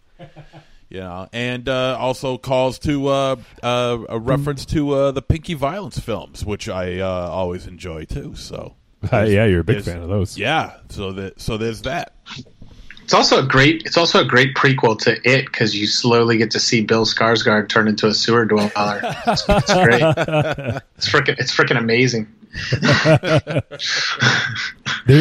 I kind of want to read Lily's sort of like soliloquy at the end, but I do think it's probably a little bit spoilery. But that it was like a really great wrestling promo. Did you happen to, Mars? Did you sort of happen to think that? I agree. Actually, that's well said. Like, because it got me really pumped up. Like, yeah. It's funny. Like, I think the best thing about wrestling promos, and it's something that I learned from the late great Dusty Rhodes, is that it's not what you say, it's how you say it. And like, I again left this movie thinking like, was that a fucking load of horseshit that she just said, and was it just so fucking delivered well and edited well that I was like fist bumping? Or like, it wasn't until I saw it the second time, and I remember I physically like kind of steeled myself, like I remember like tensing up in my chair, or like if like leaning forward a little bit, sitting in the like, the middle of an empty theater during the day, like would help me understand her words better. But like at that time I was like, all right, yeah, no, this is good business. But like it was the good convoluence of like a well-written thing and a good delivery, and of course editing, and sound design and all these other things help. But like, it did remind me of like, I could almost picture her like the theater lights go up and she walks out with a microphone and makes that like soliloquy. I am going to read an excerpt from it. I don't think it's that spoilery, but she says, as for being a whore, a homewrecker, immoral, sure, it doesn't hold a fucking candle to your righteousness. That's the real sickness here. Your righteousness and hypocrisy. It's a simple fact that you can't live by the rules that you set, yet you still pretend. This is your world. You built this. If it's too strict, tear it the fuck down. But don't look at me. Don't take your hate out on me. I just got here, and I have no clue where to go, because from the moment I arrived, all I ever was given were orders. Smile, open up, cross your legs, spread your pussy, speak softer, scream louder, be quiet, be confident, be interesting. Don't be so difficult, be strong, be an angel, be a whore, be a princess, be anything you want to be, even the President of the United States of America. Just kidding. Fuck you. You still want to kill me, rape me, stab me, shoot me? Let's go. Rally your fucking crew. Grab your guns and hide behind your masks. You want to do this in real life now? Give it your best shot, because you prepared me my whole life for this. You may kill me, but you can't kill us all. Yeah, that's very prophetic, considering the world that we live in now. Yeah, I sort of did the same as Mars. Like, I just did a pump my fist during that, because I just thought it was just like fucking rallying cry. It was cool. Yeah, it was cool. And then what happens as well that's happening while that's going on, I just thought was really awesome. And so I think, is there anything else that you guys want to bring up before we head to the verdict on this? That would have been amazing if that was read during the Kavanaugh hearings. we could probably like, there's probably people out there that could do some sort of like edit. Yeah. That would have been insane. I would be like, holy shit. Yeah. Well, I loved hearing you say spread my pussy. I don't know. No, I should have had you read it, Aries. That would have been even better. Yeah. All right, so let's go to the verdict on this one. Trick or treat, baby. I wonder if people would say you're a trick or a treat. Trick or treat, motherfucker. All right, it is verdict time. We're going to let you know whether this flick was a trick or a treat and any final thoughts we may have. Let's kick it off with Aries. Oh shit! You're in the chair. I'm in the seat. I'm in the hot seat. The uncomfortable seat. Oh no! No! I switched. I got my cushion. I got my old man cushion. You got your was it a donut? No, it's not a donut. Hemorrhoid it's not donut? a hemorrhoid donut. It's just my old man cushion. Let me first, before I start saying, I wouldn't change anything about this movie, but I do think this movie did itself a little bit of a disservice. I'm not exactly sure how they would change it, but to appeal to mainstream media, like I said, I don't know how they would change it, but I just feel like something is too much, lacking, missing to appeal to mainstream media. This movie definitely needs mainstream appeal. Everyone should watch this movie. So you think it's a little bit too niche based on some of the content? Some of the content, yes. Like I said, I don't know what would change. I cannot say that what would change, but because otherwise it might not have the impact. Yes, exactly. But all in all, this movie, definitely is a treat. Do yourself a favor, watch this movie twice. Did you watch it twice? No, I'm going to watch it again. All right, MZ. Yeah, I'm happy to say that this is so far one of the best films I've seen this year, and I'm very surprised. I was very nervous watching this. I really was nervous watching this because it's so close to what's going on in this world right now, and it's frightening and it's scary and it's concerning. And I don't know what it is, but I haven't felt this way about a film since I saw. Now, don't laugh. Since I saw, because of the uncomfortability I'm talking about now. Megan is Missing, and before that, oh boy, The Girl Next Door. Yep. Now, both of those films have to deal with the torture of a young girl. Now, that's what goes on in here as well, and I don't know if there's some sort of connotation to that makes me feel as uncomfortable as I did watching this, but there it is. I thought it was very well done, very stylish, and lots of color, never, ever, ever boring. A very busy film, a very hectic film, a very loud and very brazen film. This is a very good movie. I strongly suggest watching it and watching it often. This is a treat. All right, Mars Man. Giant treat. This made. I'm still hoping to do some sort of special content.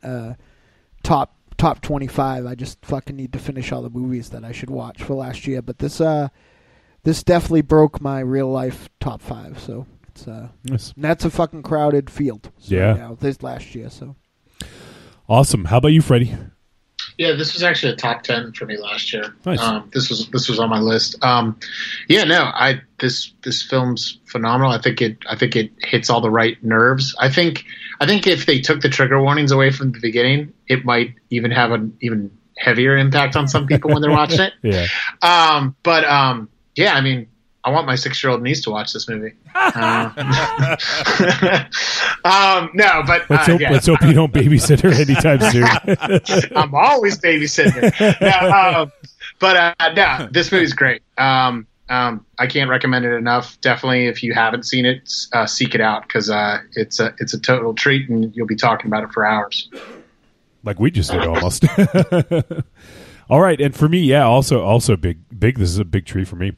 This film was really intense, and it was very revealing snapshot of us as a society right now. It shows just how tenuous of a grasp we have on our reality and how our lives can change in an instant when our secrets or whatever we're trying to hide are revealed, and how upset we get at others for it, but we don't take accountability for our own bullshit. And I love that it sets a retelling. At least for me, I was just thinking of the Salem witch trials. I guess against a modern backdrop of social media and high school drama. And I think this is very well executed technically as well as creatively.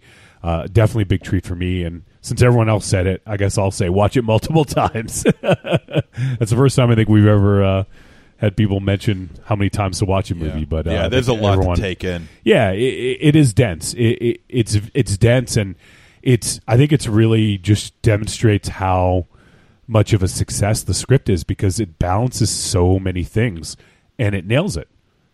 Like I'm not going to say it's like one of the best scripts I've ever seen, but it to be able to balance everything that this film balanced and to nail it, like that's a pretty Herculean effort right there to do. So, did you notice that one of the producers is David Goyer? I did, yeah, I did see David Goyer's name on there.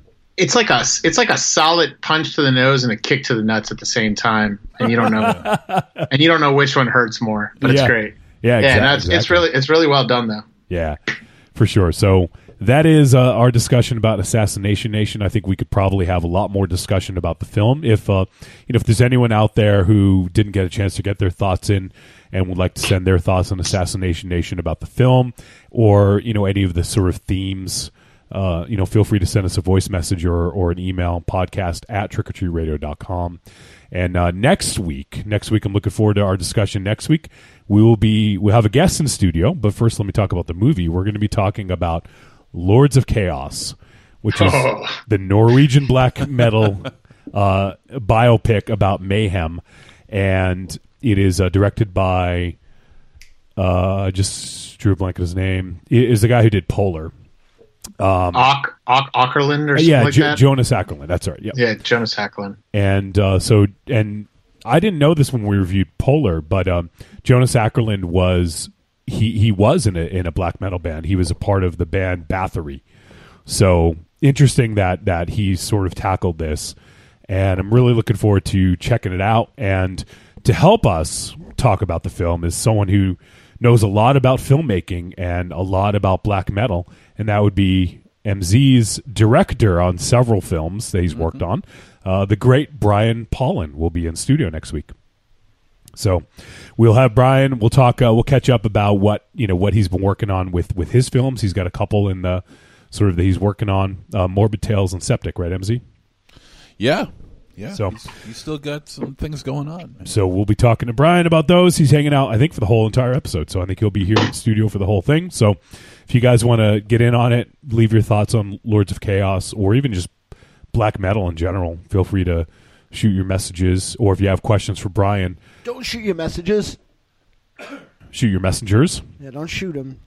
Or if you guys have questions for Brian, he is sort of the king of low budget gore, and we're not just saying that either. Obviously, as Craig Zahler in Fangoria #1 talked a lot about Brian being sort of the godfather of gore, of no budget gore. So, and we got a chance.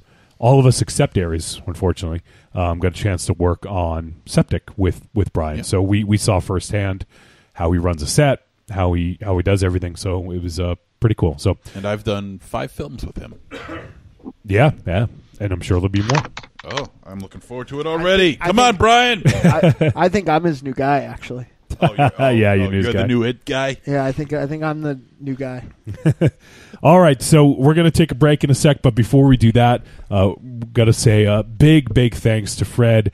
We really appreciate you coming on and hanging out with us, and it was awesome just shooting the shit with you about film, man. Like you definitely know your shit, and it's always fun to chat with you about horror and just films in general.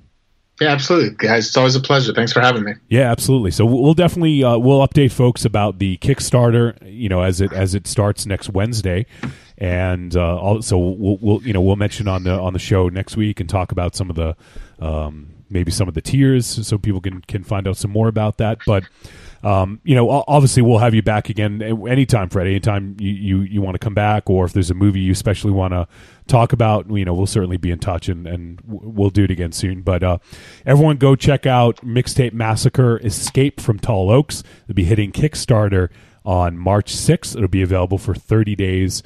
Make sure to get your support in for the folks over at Mixtape Massacre, because they do great stuff, and this game sounds like it's going to be fucking awesome. So I can't wait to play it, and we're long overdue for a Black Mask playthrough, which we haven't even had a chance to do yet. So we're long overdue for that on the show, so we'll hopefully get a chance to do that soon. So anything else that you wanted to promote or talk about, Fred?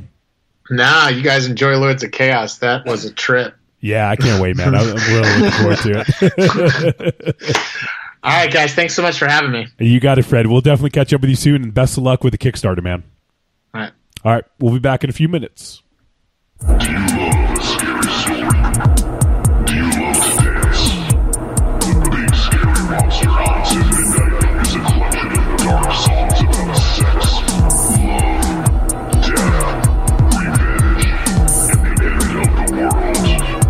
Brought to you by the world's greatest monster hunting electronic band, The Deadites.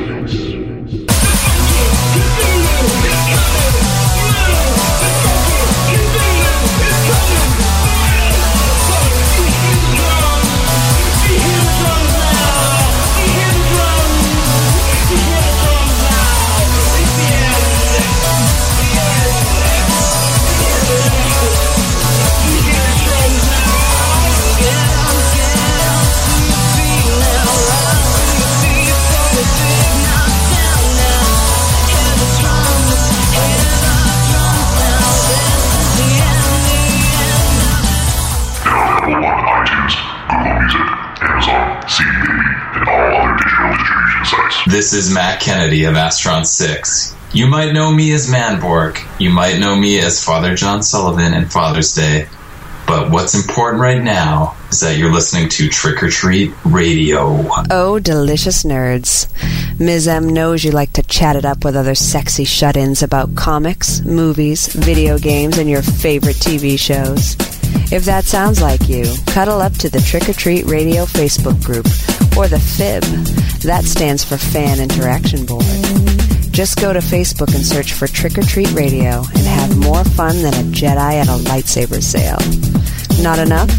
Watch us on YouTube, The Deadites TV, all one word. Last but not least, check out the world's most dangerous talk radio show, Trick or Treat Radio, at trickortreatradio.com.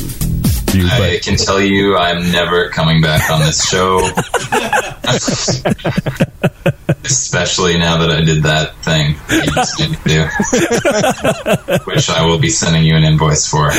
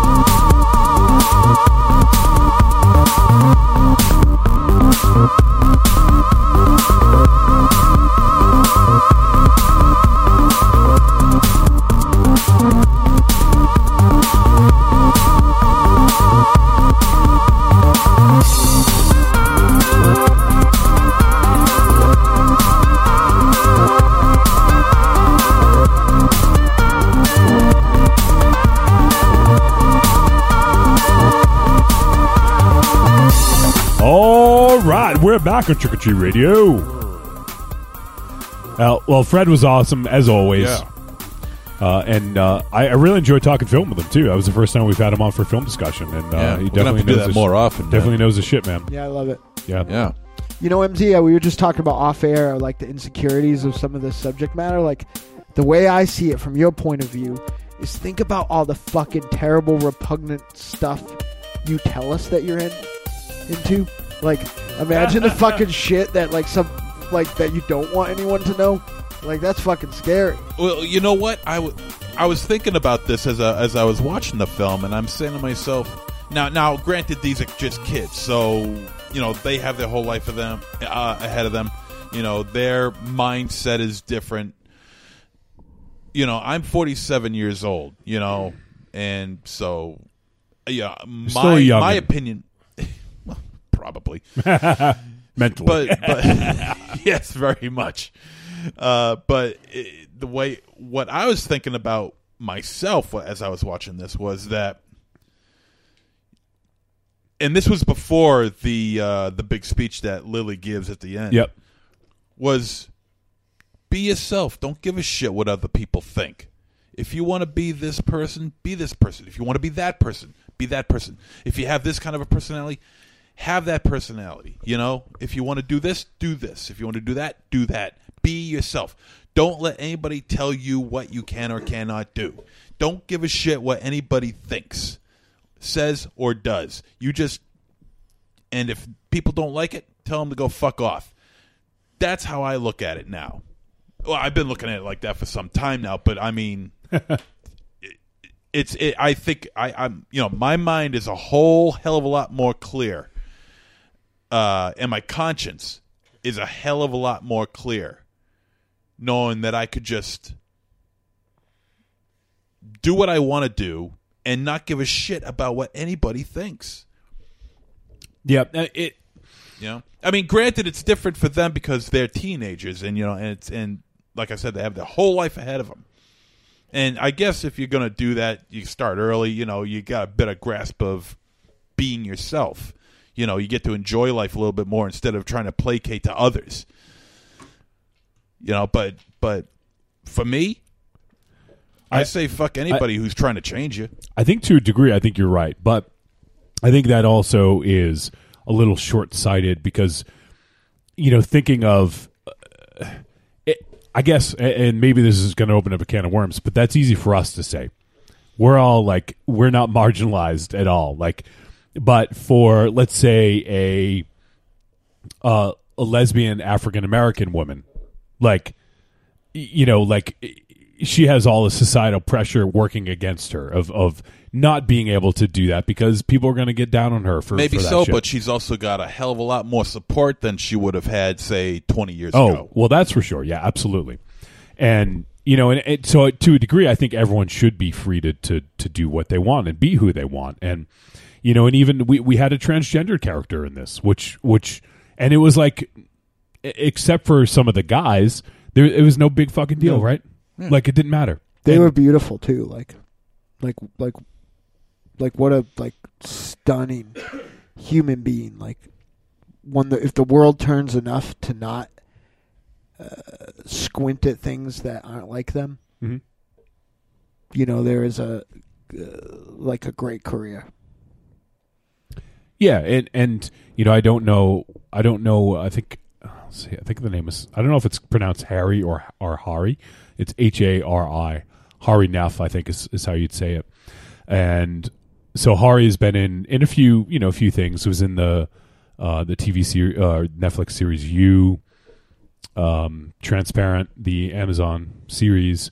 So it is good to see transgendered people getting roles and sure for not having it really matter, because 20 years ago, MZ, you're right. People would have been what the fuck, and still to a degree, there are people that are going to say that now, which is shitty. But it is good to see that we've taken a few steps forward at least, and we're certainly not even close to where we need to be. But in some respects, we've gotten closer, and in other respects, we've taken steps back. So so I think you are right. I think that people should just be who they want to be. That's one thing that that we have the ability to be is be yourself. But when you have so much working against you, once again, we're well, except maybe Mars, we're all straight,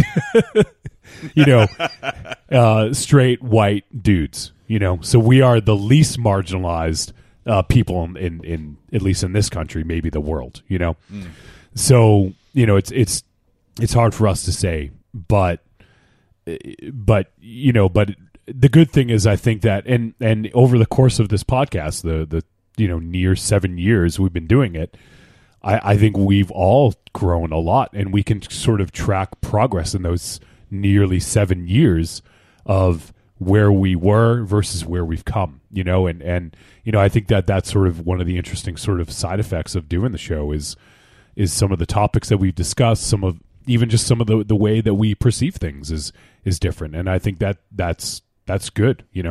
We're sort of like, people can sort of see the growth in us. I wouldn't say that we're all the way there, but I think that it's interesting to see the reflection of society on how it affects, and we're just a small microcosm of it. So, and I wasn't even aware that she was even transgender. No, I had zero clue on that. Well, they talked about it in the movie, though. They handled it perfectly. It wasn't like a smack in the face. They just kind of, it was naturally introduced. Yeah, there was no smack in the face about it. It was naturally introduced. She was just one of the girls. At the beginning, and then there was that scene where she's with Diamond, the guy Diamond, and it sort of alludes to that. And he didn't want his friends to know because he felt that it would reflect poorly on him, which it did, so, but but I think that character was interesting too. And he didn't have a ton of screen time, but just the little that he was on screen, you could see the pressure put on him by everyone else. Yeah. But at the end, he was able to sort of be himself and be comfortable with what he was, or what he wanted. So yeah, very good movie. So yeah, we had talked that, during the break, we could probably talk about the movie next week too, because there's a lot to unpack and a lot to discuss. In the chat room, we have a few people hanging out. Creepy Girl is in the chat room. She says, "Hey, what's up? Listening in at work. Where we at with the review?" And we actually just finished talking about it. Creepy Girl, we did it a little bit early because we had Fred Carlini from Mixtape Massacre with us. And Creepy Girl says, "I didn't even realize she was transgender at first either." So. First Time Mike says, "This review makes me want to check this movie out." Yeah, definitely do that. And Justin B is hanging out, but he says, "Going to bed. Have a great night, everyone." Take care, Justin. Thanks for checking in, man. And so let's see. Was there anything else we're going to talk about? I'm trying to think we didn't have another topic necessarily. I mean, we could continue to talk about the movie because there's a lot to talk about, but we also do have some voicemail. I think we got a few of them this week. Can I talk about something for a second? Please. So I botched it in the fucking intro because my radio voice got away from me. But your radio voice or your phone? No. It was my radio. You were distracted up until the intro. No, well, I was doing. Wolfie will back me up here. I was doing the post, and I had forgot to do it. Like normally, I have it all put together, and I just have to wait for Wolfie or me to take the picture. And then all of a sudden, he's like, "All right, let's roll." And I was like, "Oh my god, I didn't even write edit the post so that it's live now." So that's why you forget I was in the room with you two going back and forth about this photo. Right. Well, people weren't like. Well, you're talking to me like I don't know the. Well, you were implying I was doing something else, but I wasn't. Well, because you were. I wasn't. A little bit of both. No, I wasn't. You don't know about my fucking ways. You know what? You didn't silence your phone. You were doing a little bit of both. All right, I'm not on this show anymore. You don't know his struggle. Greg, pick up. You gonna whine now that I called you out? Yes. I thought you liked to fight with me. No, I don't like to fight about this. You don't like to lose. It makes me uncomfortable. This is my real life business. Okay, so go ahead and try to explain why October 12th and 13th. I mean, Wolfie. God damn! What the hell? Wolfie, help me. April 12th and 13th. Right. It's the 25th annual Deadites celebration. Is that what you wanted to say? No, I wanted to say it was the 25th because we haven't done this on April 12th and 13th for 25 years. It's weird. You always pronounce the T in fifth. Fifth. You say like 25th. I don't know. It just bugs me. For those of you who didn't see it, that was a very effeminate hand wave at Wolfie. Why don't you do it, Monster Zero? You tell all your friends to come to the event? Yeah. It's the 25th. April 25th and 26th. Oh, no, it's the 12th. It's the 12th and 13th. and the 13th. Is Mars calling his management right now?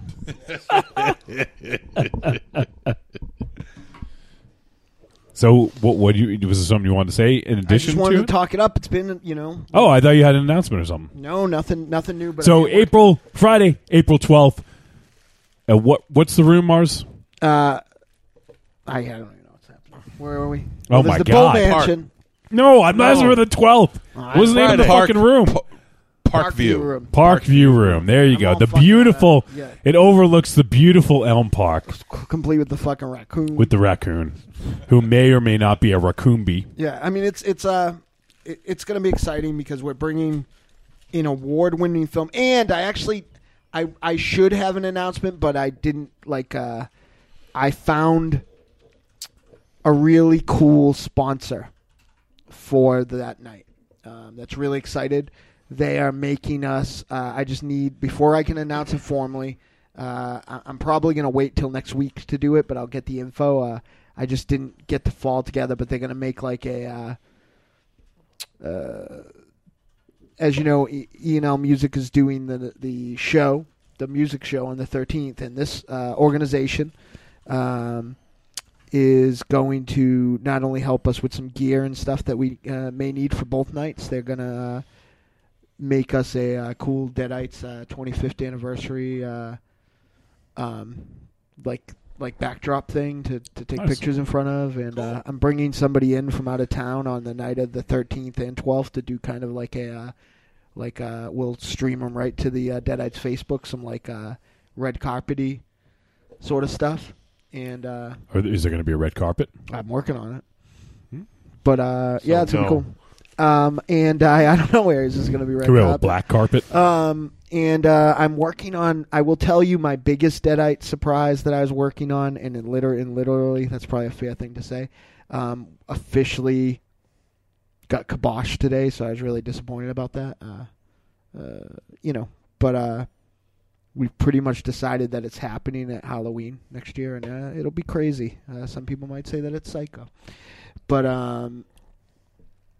there you go with that that Bill tease. Yeah, but I am working on a couple of other people to at least maybe do a song or two or come up and do some things. So get naked. Yeah, watch that curtain when the El Goro's making the introductions, because I guarantee you don't know everybody who's going to come through it. Then it's going to be like the Royal Rumble. Yeah, right? it's going to be fucking wild. Exactly. Be some surprises. Maybe Jeff Jarrett will show up.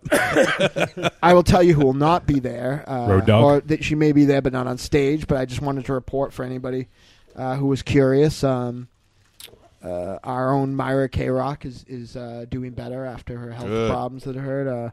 She's on vacation right now. She's relaxing. She's taking some time. She got yelled at by me yesterday like she was my daughter because I found out they had booked a show, and I felt like that was too soon. But she assured me that it's going to be okay, and she's taking it easy and not singing all the songs. So yeah. But yeah, the Deadites will be waiting for you, darling, when you come back, and you're my hero. You're the toughest lady around. So I know you listen every week, so just keep on. So we're sorry, Myra. Yeah, no. and we're all pulling for you. Yeah, we didn't talk. I mean, she's doing great. She's back to her real life. Yeah. She is having, it's still, I mean, that's a fucking, you don't just get up and be better from that. So there is some things. But, scary shit, yeah. Yeah, and we didn't talk about it when it happened because I wanted to respect her privacy, but, we have been thinking of you and pulling for you the entire time. So I love you, and, you got to come back on the show soon, as soon as you're ready. Anyway, yeah, absolutely. She's always welcome. Yeah. So the but you're not going to know on the 13th and maybe the 12th. There is a certain diminutive redhead that has threatened crashing the live Trick or Treat radio. So you never fucking know what's going to happen. You don't know who's going to come through. A couple diminutive redheads. Well, you never know who's going to. You never know, but. Never know who's going to show up on Trick or Treat Radio. You never know. I'm not going to give any hints. Supposedly, I have a third way I talk to her, though. There you go again. But if anyone listened to like 2 weeks ago, yeah, you never know. You know who's going to come through that door. We have a steady Deadites lineup right now, but like Larry Bird's not walking through that door. So yeah, it's going to be fucking Wild and Willie on both nights. You never know. Will somebody with some fucking? Is it going to be Wild and Wiley? Yeah, working on that too. Especially when, like, gone are the days when I could ask one of them to show up and not get the hi-hat from the other one. Right, so, right. That text came before I had announced him.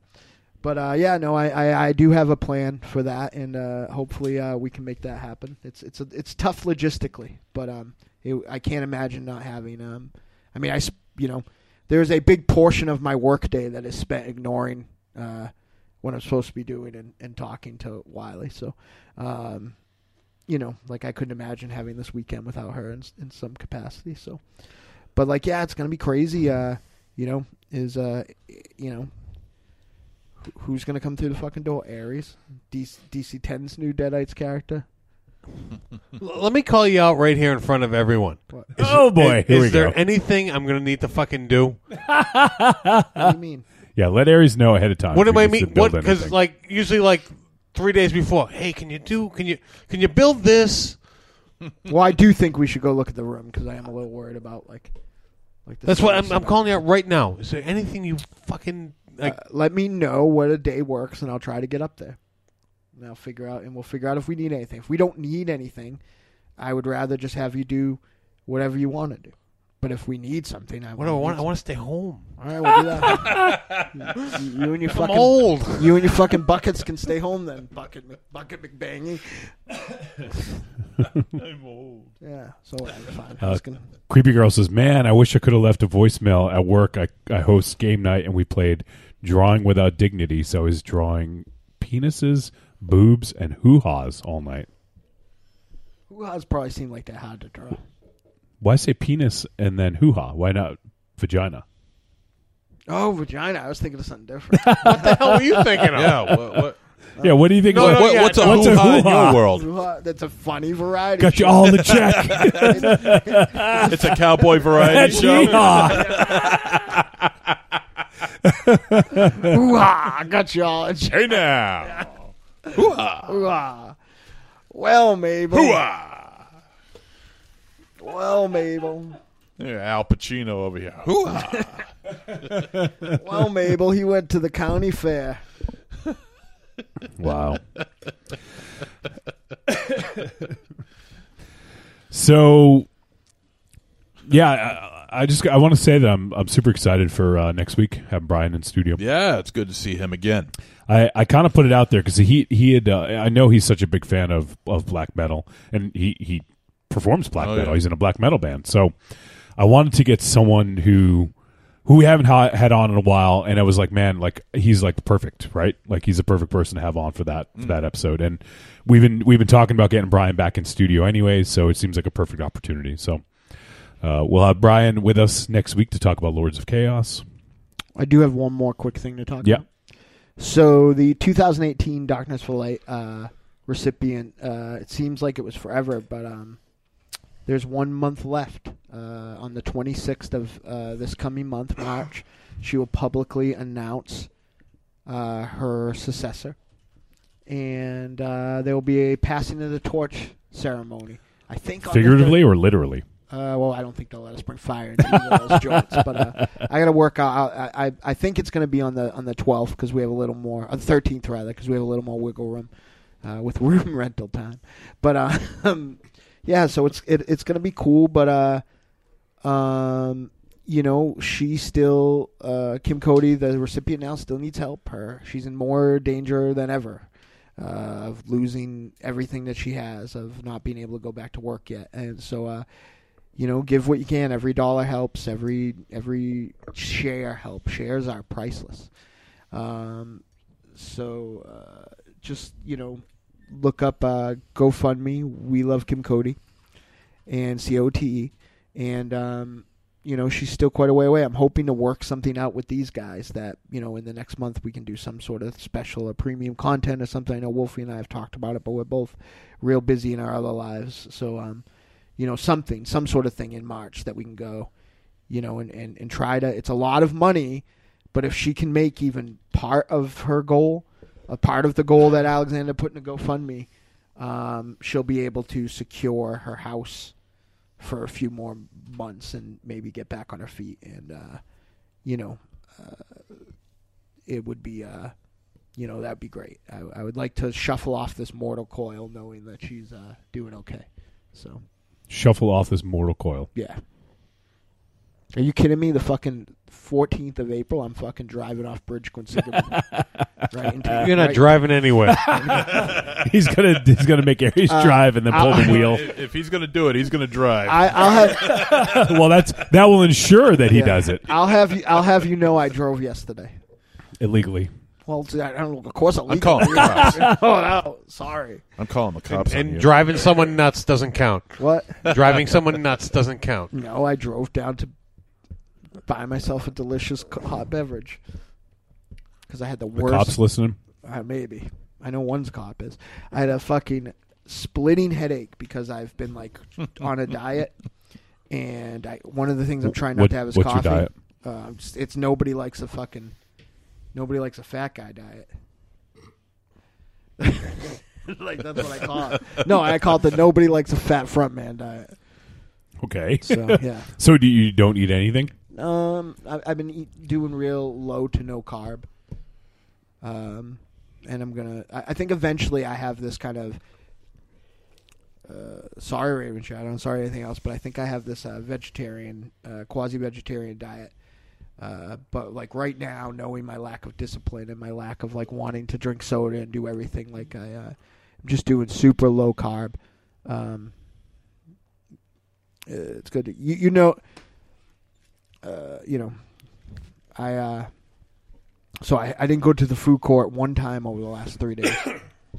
I'm proud of you. Yeah, that's impressive. Well, that's hard to resist. I mean, when you work in such close proximity to that place, man, it's tough. Now, to be fucking fair, on Saturday when I decided I wasn't going to do it the other days, I definitely had 3 ice cream cones to make up for the fact that I wasn't going to have any. Jesus Christ! Yeah, but they were vegan ice cream cones, so it's okay. I doubt it. They came from fucking Burger King, so I guarantee they didn't have any dairy or anything. They were fucking plastic, probably. But, yeah, because I'm still on a budget. I could have had 3 fake ice creams or 1 really good small ice cream at the Jolt. Balling on a budget. Yeah, so yeah. I still have to get that IG-88 to complete my 6-inch bounty hunter collection. So, speaking of budget, because I got a display. I got Boba Fett now. Boba Fett. I got Bosk. I special ordered Bosk about when I first started working at that joint. It finally showed up. And now I need a IG-88, and I have a Death's Head too. So I'm gonna have all these famous and a Deathstroke. So I'm gonna have this ultimate bounty hunter team. It's gonna be very virgin worthy. Whoa, Wolfie's touching my mic. Yeah, it was pointing down. Well, you're flaccid. That's the part of me that has the most to say. So yeah, I've been on a diet. I am trying to for 3 days. You said so far. Okay. I was on it for 3 days once before, and I had some. Let's just say some real life troubles. Did you have to set the clock back? No. I saw that you almost had to set it back. Yeah, it was close. People would not leave the fucking store. But so I had some relationship troubles, and I commiserated those by having a BK box. What is a BK box? It's one of their big sandwiches. I had Jesus. I had a burger, Whopper with cheese and fry. It comes with Whopper with cheese, fries, 2 cookies, and a drink. And then I got a chicken sandwich. And then I got a 2 combo. Is this on your no meat diet? Yeah, what part of diet is this on? No. This was the day I broke it. Yeah.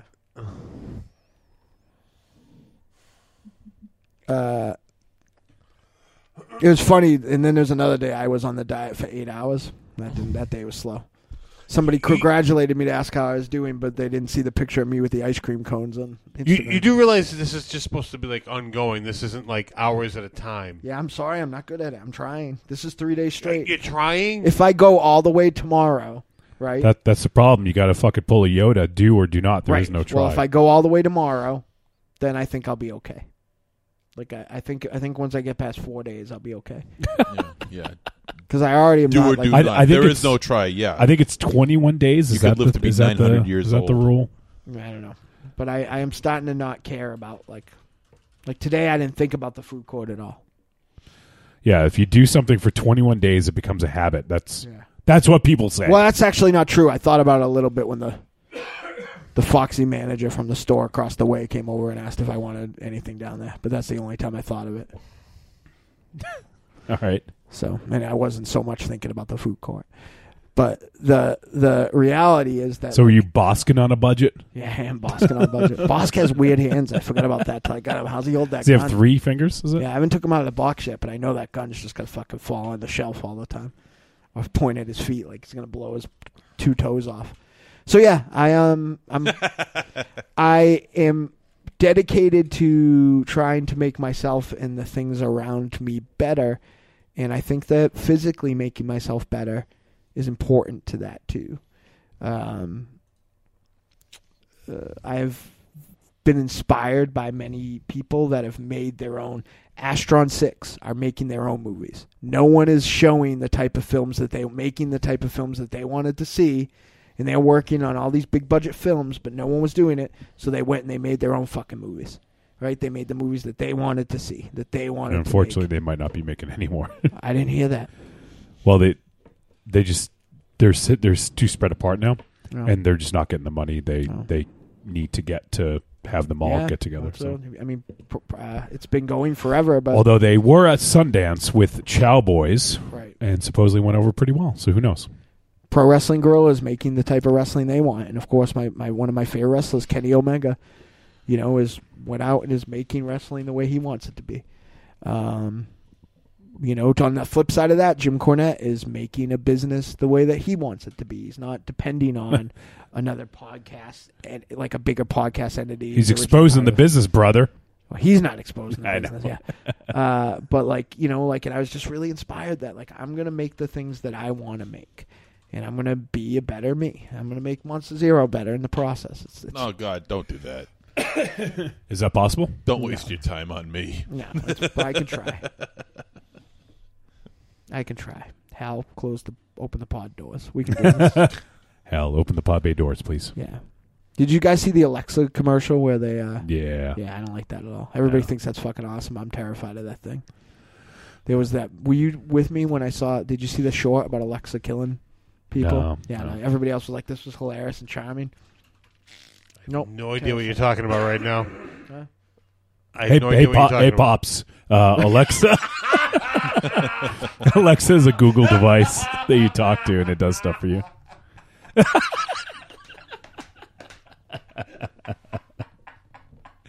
Aries is mad at you for laughing. You're gonna kill Mars. Well, he he's does not dropping his drink. He does want to shuffle off. I don't know what the joke is. What's it? I called you Pops. Oh, I missed that. Okay, that's gonna be his new nickname. I still don't understand why that's that funny. You sound like Raven Shadow. What is this Alexa business? Well, no, I know what Alexa is. I just don't know the commercial. Oh, okay. I take it back then, Pops. You're a youngin'. I guess I don't watch enough TV, which I thought I would watch the most out of this room. I don't watch any TV, really. I mean, let me take that back. I don't watch cable. I have, I watch more news than I probably should. In this day and age, it's probably too much. I know, MZ, you were watching the news a lot for a while there. Yeah, I stopped. I'm down to You down to fuck? Literally, if I watch maybe 2 hours, if I watch maybe 2 hours a week of this stuff, then that's a big week. That's probably good because you're watching a lot of it. Yeah. I was saturating my brain in that shit. I had to get away from it. Oh, boy. You guys want to hear some voicemail? Sure. Let's light them up. All right. So, we heard from a few folks. And let's kick things off with our boy, Evil Corny. Hey guys, this is Evil Corny. Assassination Nation was one of my favorite films of last year. I rewatched it a couple days ago. To me, it's scary because things like this have happened in this country, really this world, throughout history. Social media was a lot more relevant in this one, but until people start showing more empathy for each other and quit blaming each other for their shortcomings, or quit blaming groups of people for their shortcomings, things like this will always happen. And we'll never really move as a race until we overcome that. You guys have a good one. Evil Corny out. All right, Corny. Thanks, man. Yeah. And glad you dug the movie. I think he might have talked about it on a previous voicemail too. But always appreciate hearing from you, buddy. Creepy Girl in the chat room says, "I love my Alexas." So do I. What do you have your Alexa do for you? Give us the weather. Tell the time. Because you can't look at your phone. No, I can. I can. What's the big play deal? Music? Yeah. Yeah. What do you say? You don't like music? No, I'll say like, Alexa, play some baby metal, and next thing you know, it'll play baby metal. Play some Elton John. It'll start playing Elton John. I dig it. Goodbye, Monster Zero. Play some Lords of Chaos, and it won't do that. So. Though I'll never see your waistline again, remember your awesome beard you had. You look like Homer Simpson in disguise. Oh, shit. Aries just owned you on the fib. What?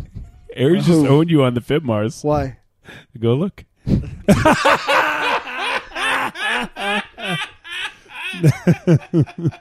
That's amazing. You forget I'm a moderator, and if I don't like it, go right down. No, you're not getting rid of that. I'll put it back. Aries, I'll wait till Mars sees it, and I'll explain it to the folks at home. I like the top left one. Of course you do. You see it, Mars? He's looking at it right now. You can't argue with it, can you? So Aries posted a meme about how to hold a microphone correct. There's a guy who's like putting it in his mouth, like holding it under his chin, holding it down near his chest, talking like on the other side of it, putting it right into his mouth, holding it like 2 feet away. Mars isn't laughing now. Oh, I just got the evil eye. Oh, and he's typing furiously. Oh, he's... Uh-oh. Uh-oh. All right, well, let's go to the next one, and this is our boy, First Time Mike. What's up, Trick or Treat family? This is First Time Mike. How's everybody doing? Good, buddy.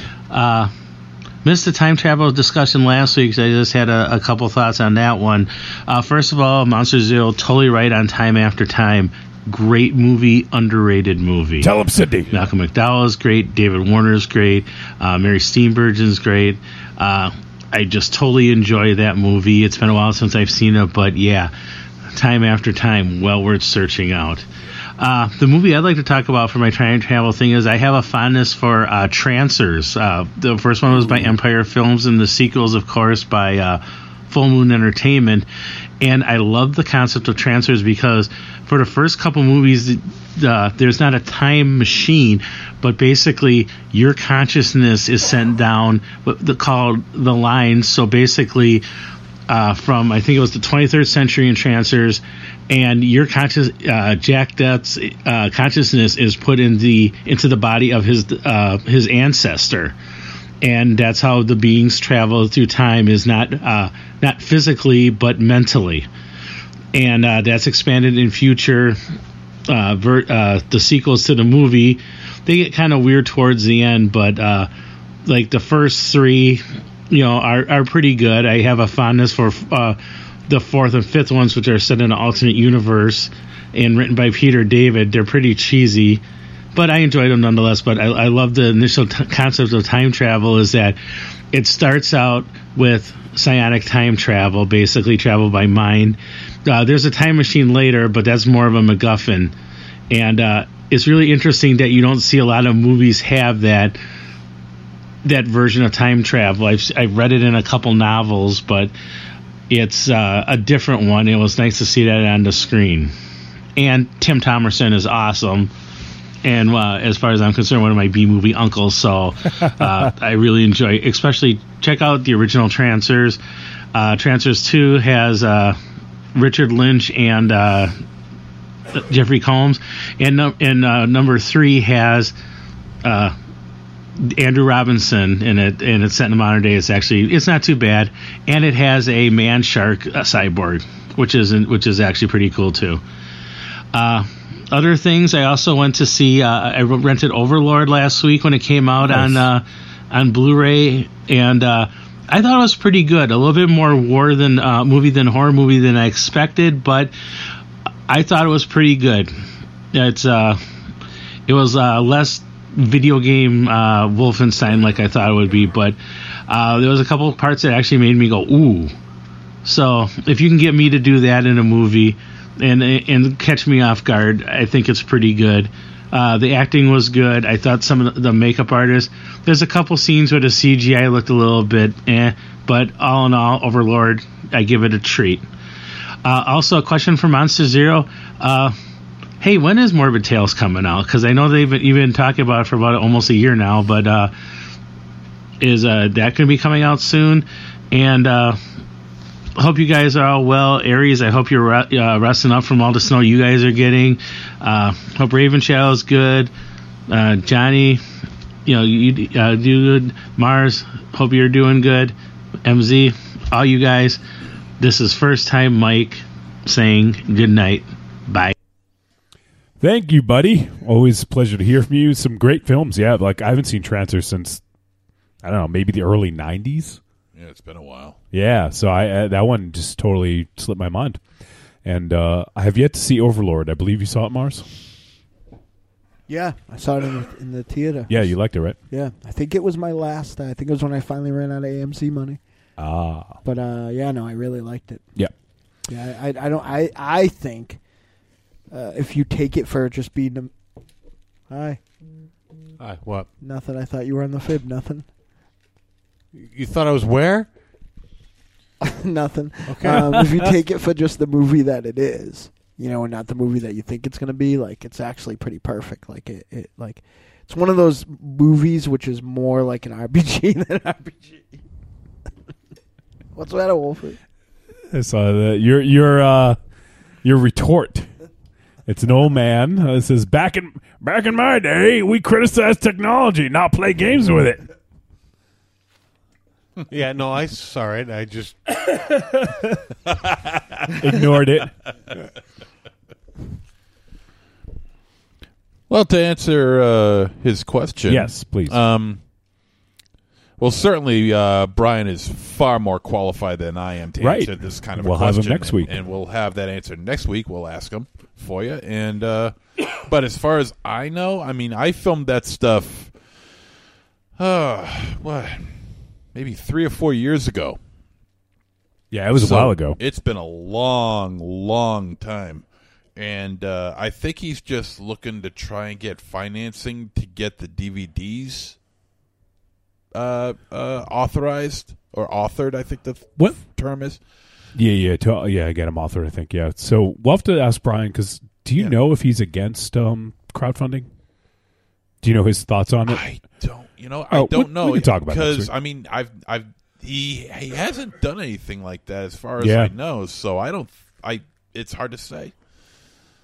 Or maybe he's just trying to do it the truly independent way by just raising the money himself. And I totally get that. I can understand. I can understand why people wouldn't want to go that route, but I would imagine that he could probably have some success with it. He's got enough fans out there, you know. Yeah, I mean, and if his work is, and his history is good enough to make it in issue 1 of Fangoria, Yeah. There's got to be something to him, man. Yep, absolutely. So, but we'll ask him next week. Absolutely. We'll ask Brian next week. It's I don't know. I think first time Mike sent his voicemail before we mentioned that we'd have Brian, but it was good timing, I guess, on that question. So, and first time Mike in the chat room says, "Thanks for the answers, guys." You got it, buddy. What can you fucking imagine? What's on Monster Zero's phone that you don't want to know about? Like I'm like just captivated by that concept. Yeah, but the thing is, he wouldn't be embarrassed by it. Well, imagine what he is embarrassed by. That's the problem. I don't know if he's. I don't know if he'd be embarrassed by anything. I'm not really embarrassed by much. Considering you fucking outed yourself with the bestiality. The only thing I know, the only thing I'm embarrassed by is who's in our White House right now. You're like some fucking pretty much it. Weird, twisted Dr. Doolittle. He doesn't fuck have with the animals, and he doesn't have he has this sort of I don't know if I'd say budding relationship with Creepy Girl, but out in public he'll just be like, "Hey, babe," yeah. It's not like he's hiding anything. Yeah, in terms of hey, if I was single, probably. No, I don't think you don't need to be single. Is that true? He doesn't need to be. Apparently so. You need to be single. You need to be single. You don't need to be single. You need to be quiet. Permission. Who needs to be single? I do. Yeah. You can't. No, you don't need to be single. Have a creepy girl in Florida. You need to be single. Oh, I see what you're saying. You're doing okay at home. Yeah.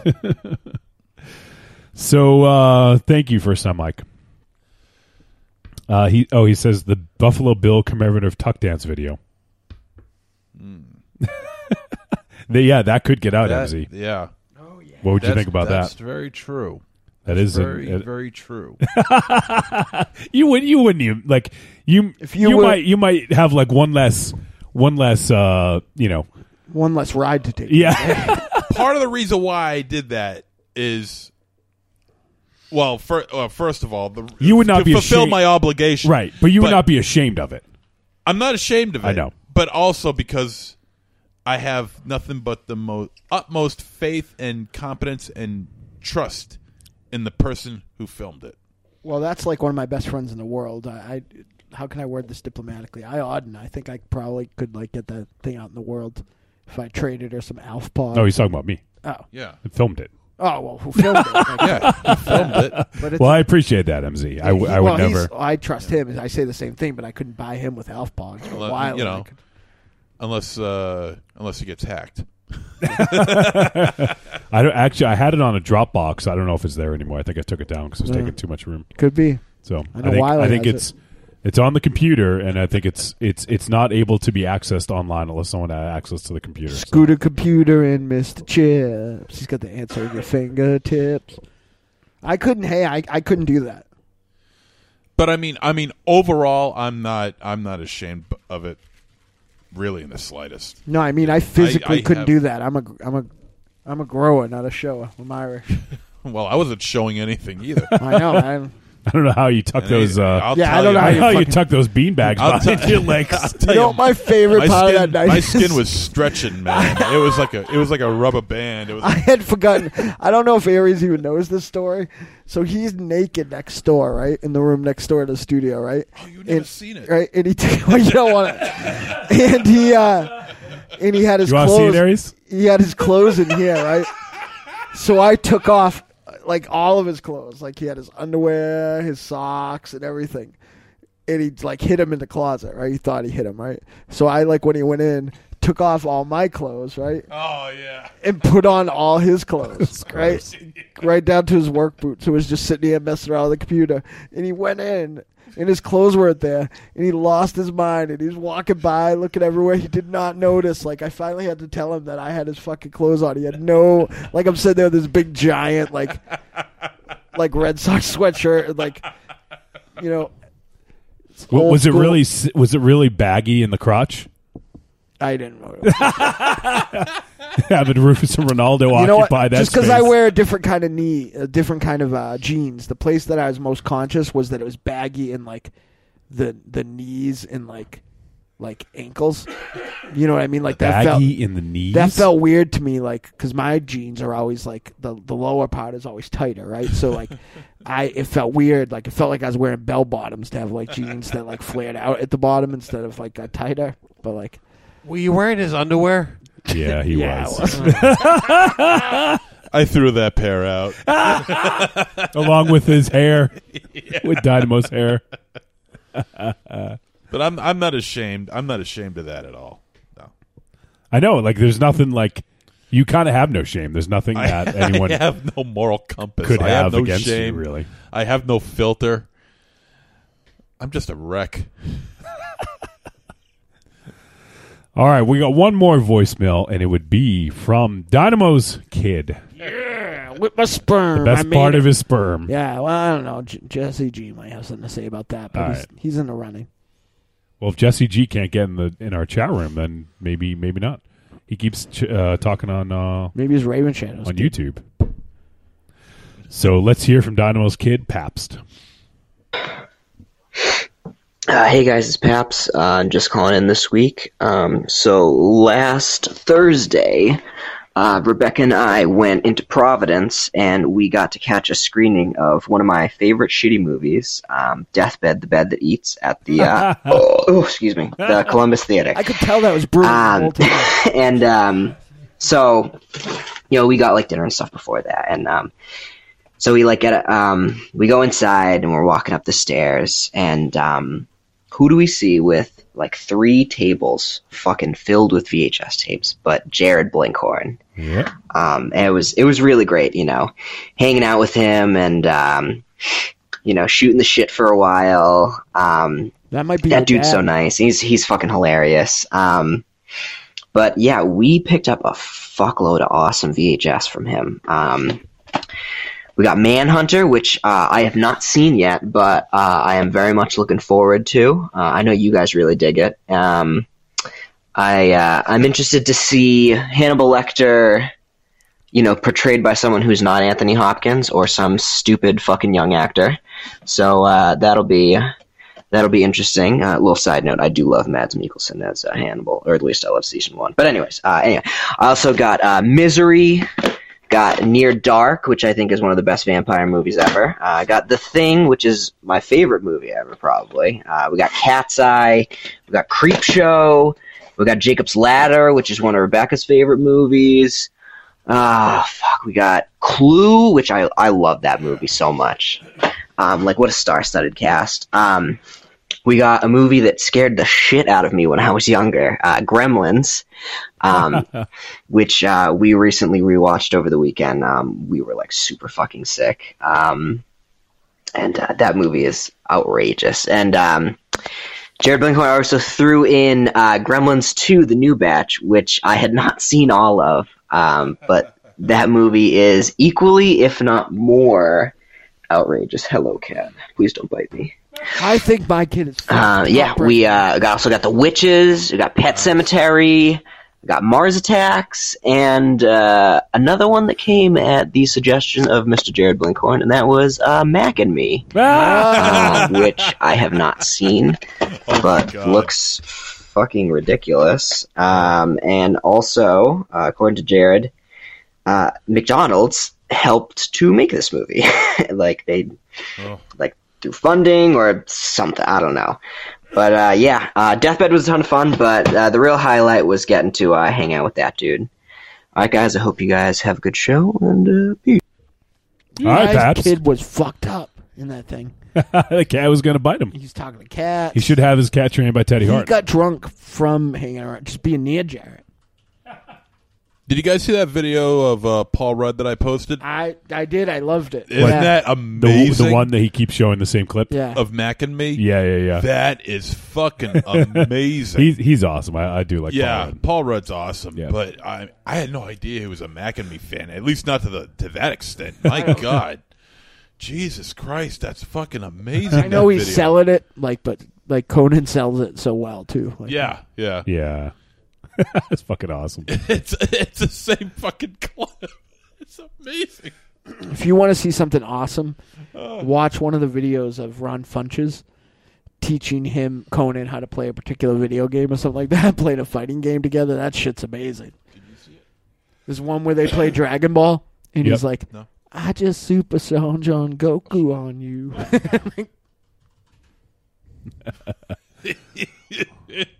The fucking guy, kid in the wheelchair. That's pretty awesome, though. I'm glad that Paps got to see Blinks. Yeah. We sure as hell haven't seen him in a while. He's been MIA for the longest I time. know, he's I busy. talked to him from texting. Yeah, what do you call that? Sexting? Sexting, maybe. Yeah. Depends on what you talk about. Fucking. That's something different. Really?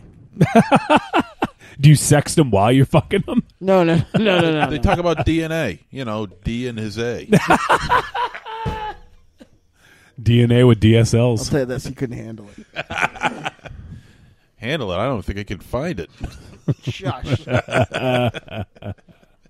No, I love Jared. He's he's a handsome Yeah, man. he's the best. And he's brilliant, and he always offers to like help me out with things, and I just fucking can't pull it together. I think I'm insecure about working with somebody who's so much more talented than me. Yeah, but you do it on a daily basis. All the fucking time. Like literally the guy who does Maybe sound not for daily, us but- is like 10 times better at everything I do than I do it.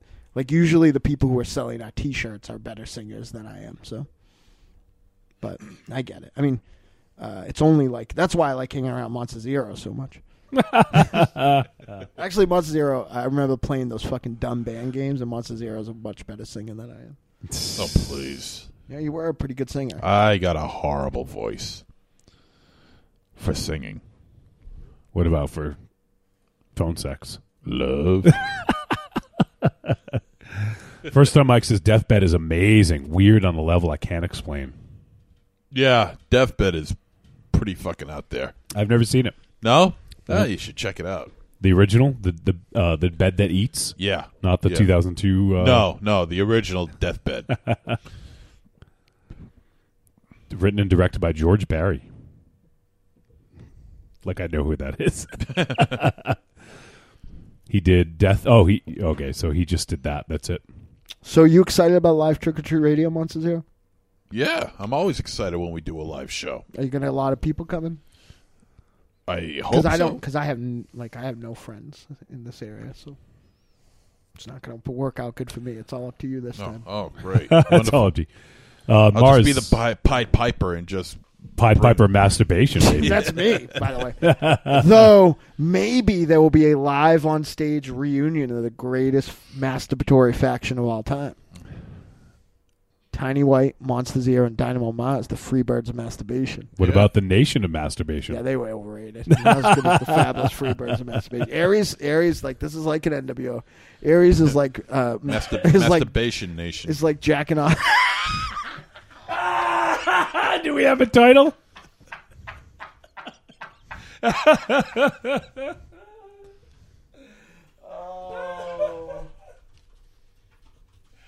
Oh boy.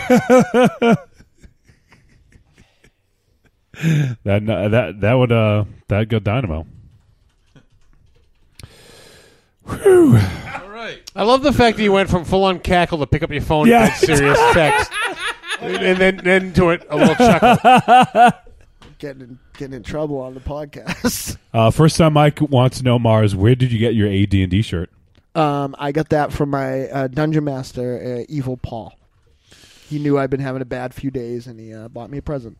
That makes sense because Temple of Elemental Evil Paul. Yeah, it was like the fucking I put a text Show it. Yeah, it's nice.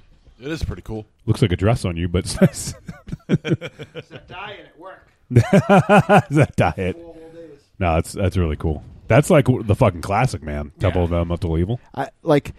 Finally, though, my original DM Brian Kokonak admitted he was being cruel. So, for those after 30 years, for those of you who haven't heard the story, we were playing the Temple of Elemental Evil, and we did all the stuff that you do in a game. Like you get, you talk to NPCs, you get fucking loot, you do everything. Then we journeyed and got into the Temple of Elemental Evil. For 4 months, we fought fucking demons. Some of the characters died and got mad and never came back again. Our 6-person party turned to 4 people, like, because people got eaten by green slime and got mad. Yep. My character fucking lost a hand. We went in 8th level, and all of us came out in between 3 and 4th level because we met so much undead, and in old D&D, undead drain your levels. And we were like, we fucking thought we beat the Temple of Elemental Evil. We kicked open this bulkhead, and I'll never forget it. He like looked over his fucking DM screen. He used to have we used to candles because we never kissed a girl. And he goes, before you, it stands, eclipsing the sun, the gigantic evil structure that stands before you chills you to your bone. You are staring upon the Temple of Elemental Evil. And I'm a tiny going, what? And we were like, where are we? He goes, oh, you guys were just in the moat house. So for like months, we were fighting in the fucking moat house. It's like the fucking amazing. Mudroom of the Temple of Elemental Evil. And like we How were long supposed did it take to get through it?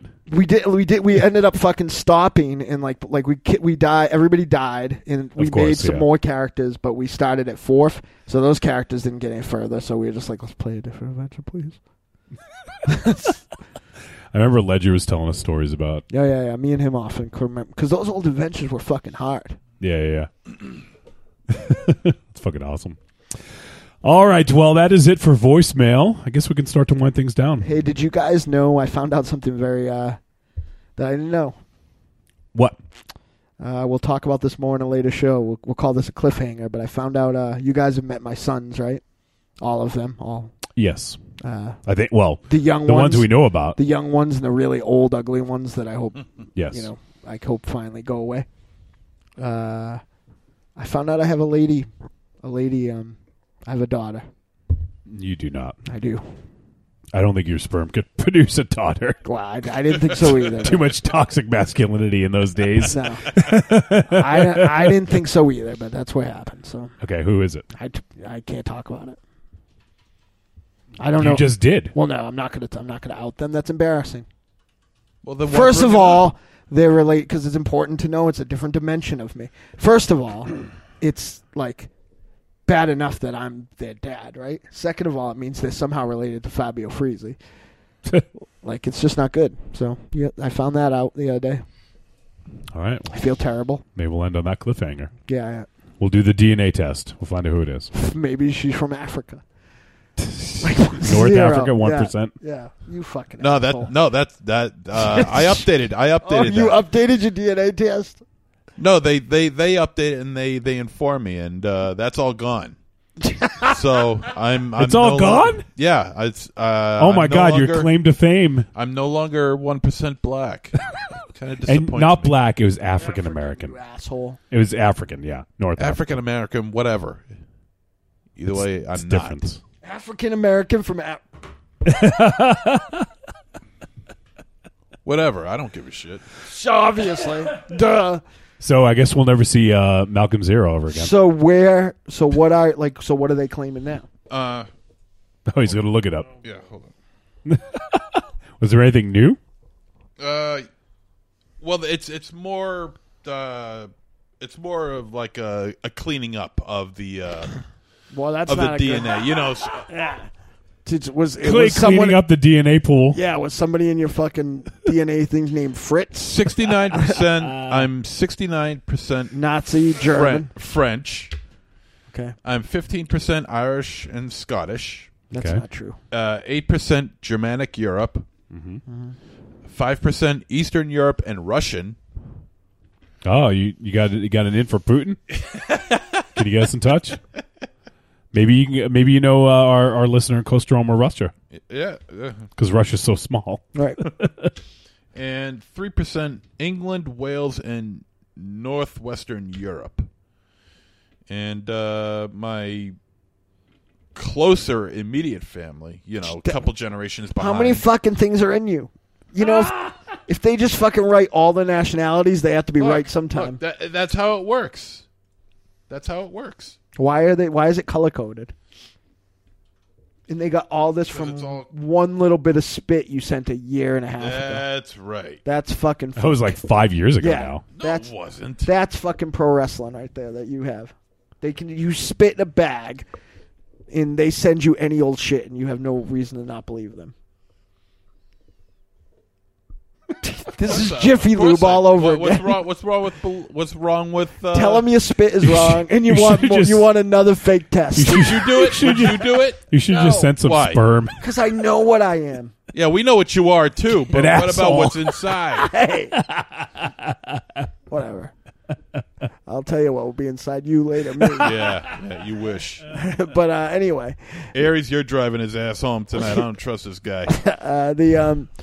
But listen, I know so my grandparents were from Ireland. Maybe they lied. My great-grandparents were right off the boat. Well, my great-grandparents were from Ireland, right? On both sides, my grandmother and my grandmother, my Mimi and my granddad, right? Mm-hmm. My grandmother who raised me's parents were right off the boat from Sweden, right? Okay. Her husband's parents were right off the boat from Ireland. And I think a little Scottish, right? So I am pretty much 75% Irish and 25% I bet the Swedish. DNA test will say something different. Yeah. DNA test could say any old fucking crazy thing. Well, now you're just saying old crazy. No, because I know where my fucking family's from. None of this involved me spitting into a fucking bag, mailing it, and then fucking strangers telling me scientists. Scientists. How do you know this scientist? Yeah. What do you mean? How do I know this scientist? That's a pretty what, cut and what, dry what do you question. think they would be? Con artists? Right. Con artists. Yeah. Yeah, you don't actually know they're scientists. You just assume they're scientists. Right, that's a problem. Just like you have scientists who assume that what we eat in our food is healthy or unhealthy. It's not. It's not. That's not a. The American diet is the worst on the fucking planet. No, but you eat healthy, right? Well, how do you know that what healthier. you eat is?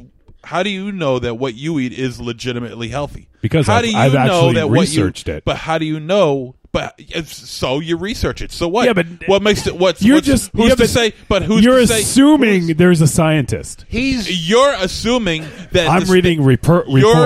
You're assuming that the research that you've done on the stuff that you eat is legit. But he can track back and get names of the people who are doing the research. Yeah. You can't. Like who? like who? Like who could he? But if he backtracked, even if he did, who's to say that they're not lying? Who's to say that because they're not lying? there is a paper trail. Many reports. If he wanted to, he could trace it back to their colleges. Mm-hmm. You cannot. That could be faked. Anything can be faked. If you're going to say that this is fake, anything can be faked. True, but it's a lot easier I'm not to fake what you're doing. I'm not saying it's fake. He is. No, but I'm just. Who's saying I it's understand. fake? Not No, me. I understand that, but I'm just saying that that is the fake. DNA test. Yeah, no, that is fake. Yeah. Stanley Kubrick. What? Fucking moon landing fake. Hey, I was told for the longest time from my folks that I had Native American in me, and it turns out I had You none. and Elizabeth Warren both. Don't compare me with her, please. Why? Just don't. Why? I just told you, just don't. You brought up exactly what she said. Yeah, so but he brought her up. Yeah, but you gave the exact parallel.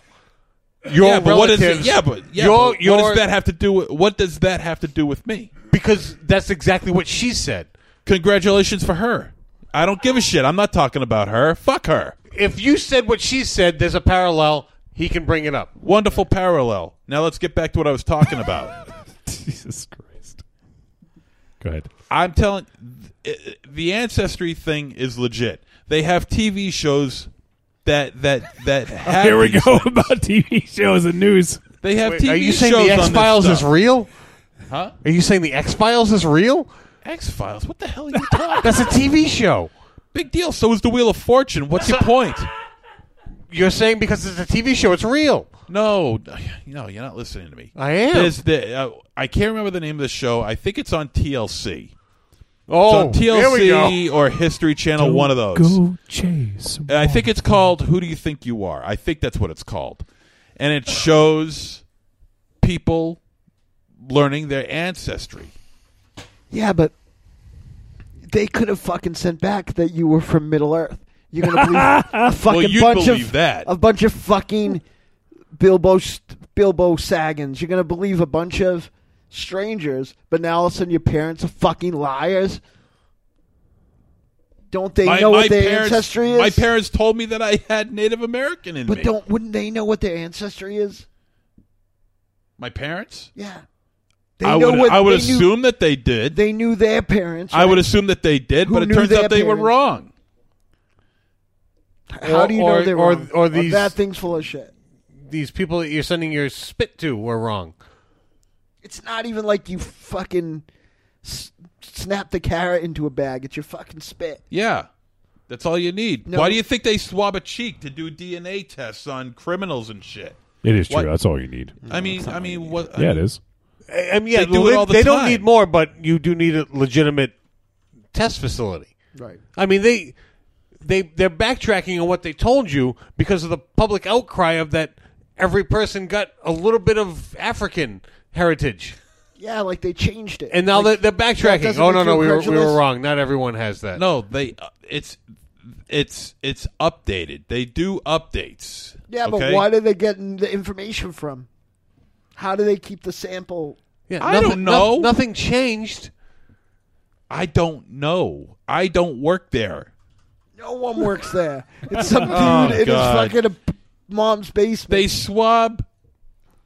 They swab cheeks, the inside of cheeks, for DNA testings.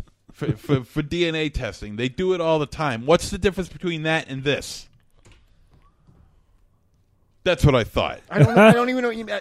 Like you spit in a bag, right? You spit in a tube, then you put it in a bag. Right. And where does that go? It goes to the ancestry. The Hall of Ancestors. The labs. I don't know. Meanwhile, at the Hall of Ancestors. I don't remember exactly where it goes, like what city and state. I don't know that. So you don't know anything fucking about this, but your parents are fucking liars. Oh, God. But essentially, the ancestry labs could be across the street here in this factory. I don't know where they are. You mail it out, and you get the results back. I don't know what else there is to say. It could be in Cleveland for all I know. I don't know. I didn't pay attention You're right. to that. You don't know. So this could be a load of shit. Oh, I think you're a load of shit. Why is that so difficult for you to admit that could be a load of shit? To believe that this is a load of shit is to believe that anything is a load of shit. That's deep, man. All right. Okay. So can you say that this could possibly be a load of shit? Anything can be a load of shit. So yes. Yes. Anything can be. Sure. Anything can be a load of shit. Alexa. NASA. The talkies. Yeah. That could all be bullshit. He-Man and the Masters of the Universe could be a bolt. No, because I'm shit. looking at He-Man. I sold $500 of He-Man recently. I know that's not bullshit. This is not bullshit. I know. That's true. That's true. I know That's Mixtape quality. Massacre is real. You know how I know it? I know Mixtape Massacre is real. You know how I know? That's not bullshit. I sent Mixtape Massacre money. Yeah. Or someone here sent Mixtape Massacre money. That was me. Right? And they sent a fucking game back. Okay. Right? You sent fucking spit, which is not very good commerce, right? And they sent you back any old fucking shit. And then changed it. How do you know it's any old fucking shit? They changed it. They said this is it. It's updated. Like, what, did your fucking ancestry update? Like your phone. Your phone updates. How do you know that ain't bullshit? All right, let me ask you doesn't this. change. Let me ask you this. Do you believe in God? I believe. What if he was one of us? Just a straight. All right. You're not going to answer Alanis that Morissette is God, right? Yeah. You're not going to answer that straightly. We get into the good stuff right at the end. Wow. So we found out DNA tests are not real. We found out that apparently eating vegan is bullshit. I'm just as unhealthy as everyone else because the science lies. And what else have we learned? I don't know. Everything's bullshit. Everything has a possibility of being bullshit. It's true. Maybe we should end on that high note. It's about as high as it's going to get. But it'd be bad enough if they didn't fucking change it. So you all of a sudden, did you fucking get radiate? Did you fucking walk through an alternate reality wormhole? And now you have a different nationality? My mother has an old history book on our family lineage. It's old. Is that the one that says you're part Native American? No. Okay. But it does say that we have ancestry. We have ancestors who came in from Canada, which is exactly what it says here. Quebec. Let's see. New Brunswick, Northern Maine. So French you're related settlers. to the Quebecers? Yes. Yes, we are. Jacques and Raymond. They were Mounties. So what's in that thing? She has an old what? I just told you. It's like an old. But does it say you're Native American? To be perfectly honest with you, I don't know. I haven't read it in the longest time. I should look at it again, to be perfectly honest. Why don't you just spit on it and have it tell you? Yeah, you're funny. I'll tell you what. And here you are thinking that you're talking to the mics. Talking to the mics. Here you are thinking that you're 75% Irish, where you very well could be. Because I know my fucking ancestors. Yeah, but you don't know it's 75. Yeah, it could be 70. It could Don't laugh at that. Don't it could laugh be at that. 74.7. No. Don't laugh at that, because if it's 70 as opposed to 75, then it's 5% of something else, and that 5% could be Scottish, like you mentioned before, or it could be something else.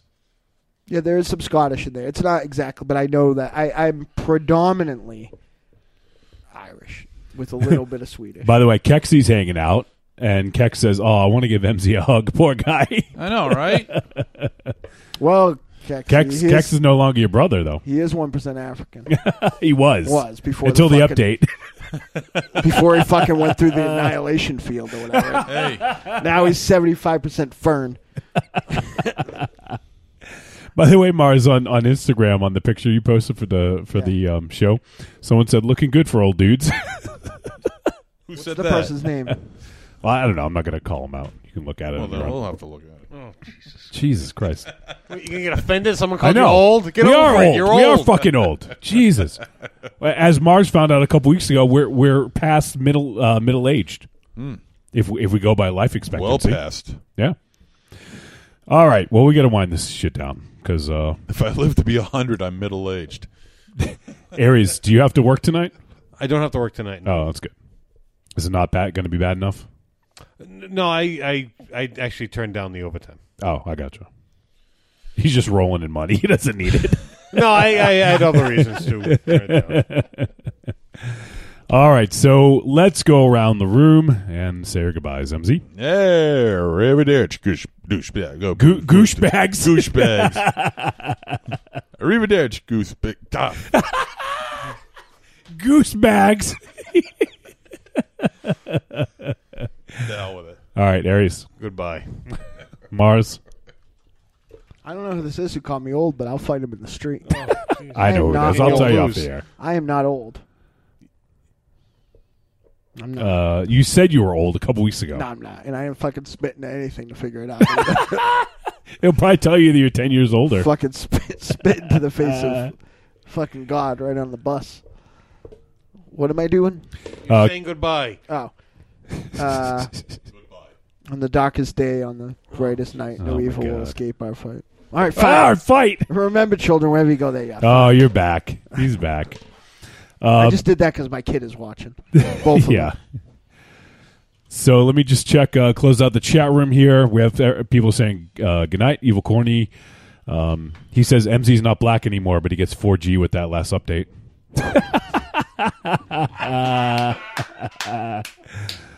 Double Eyeballs. I don't know who that is, but Double Eyeballs is hanging out.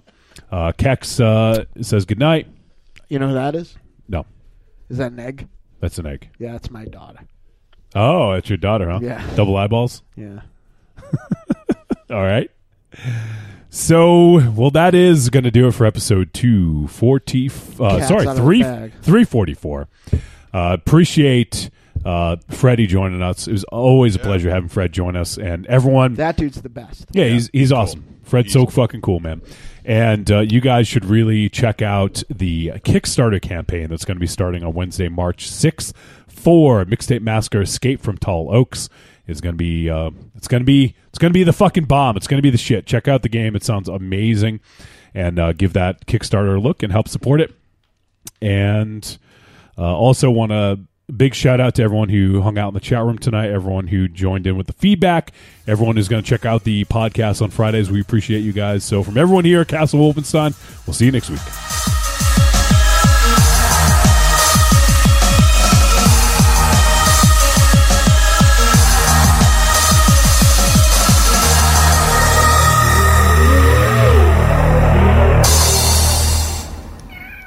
Mars and Wolfie are the only ones here with nicely groomed facial shavings. Everybody else in this room is completely out of fucking control right now.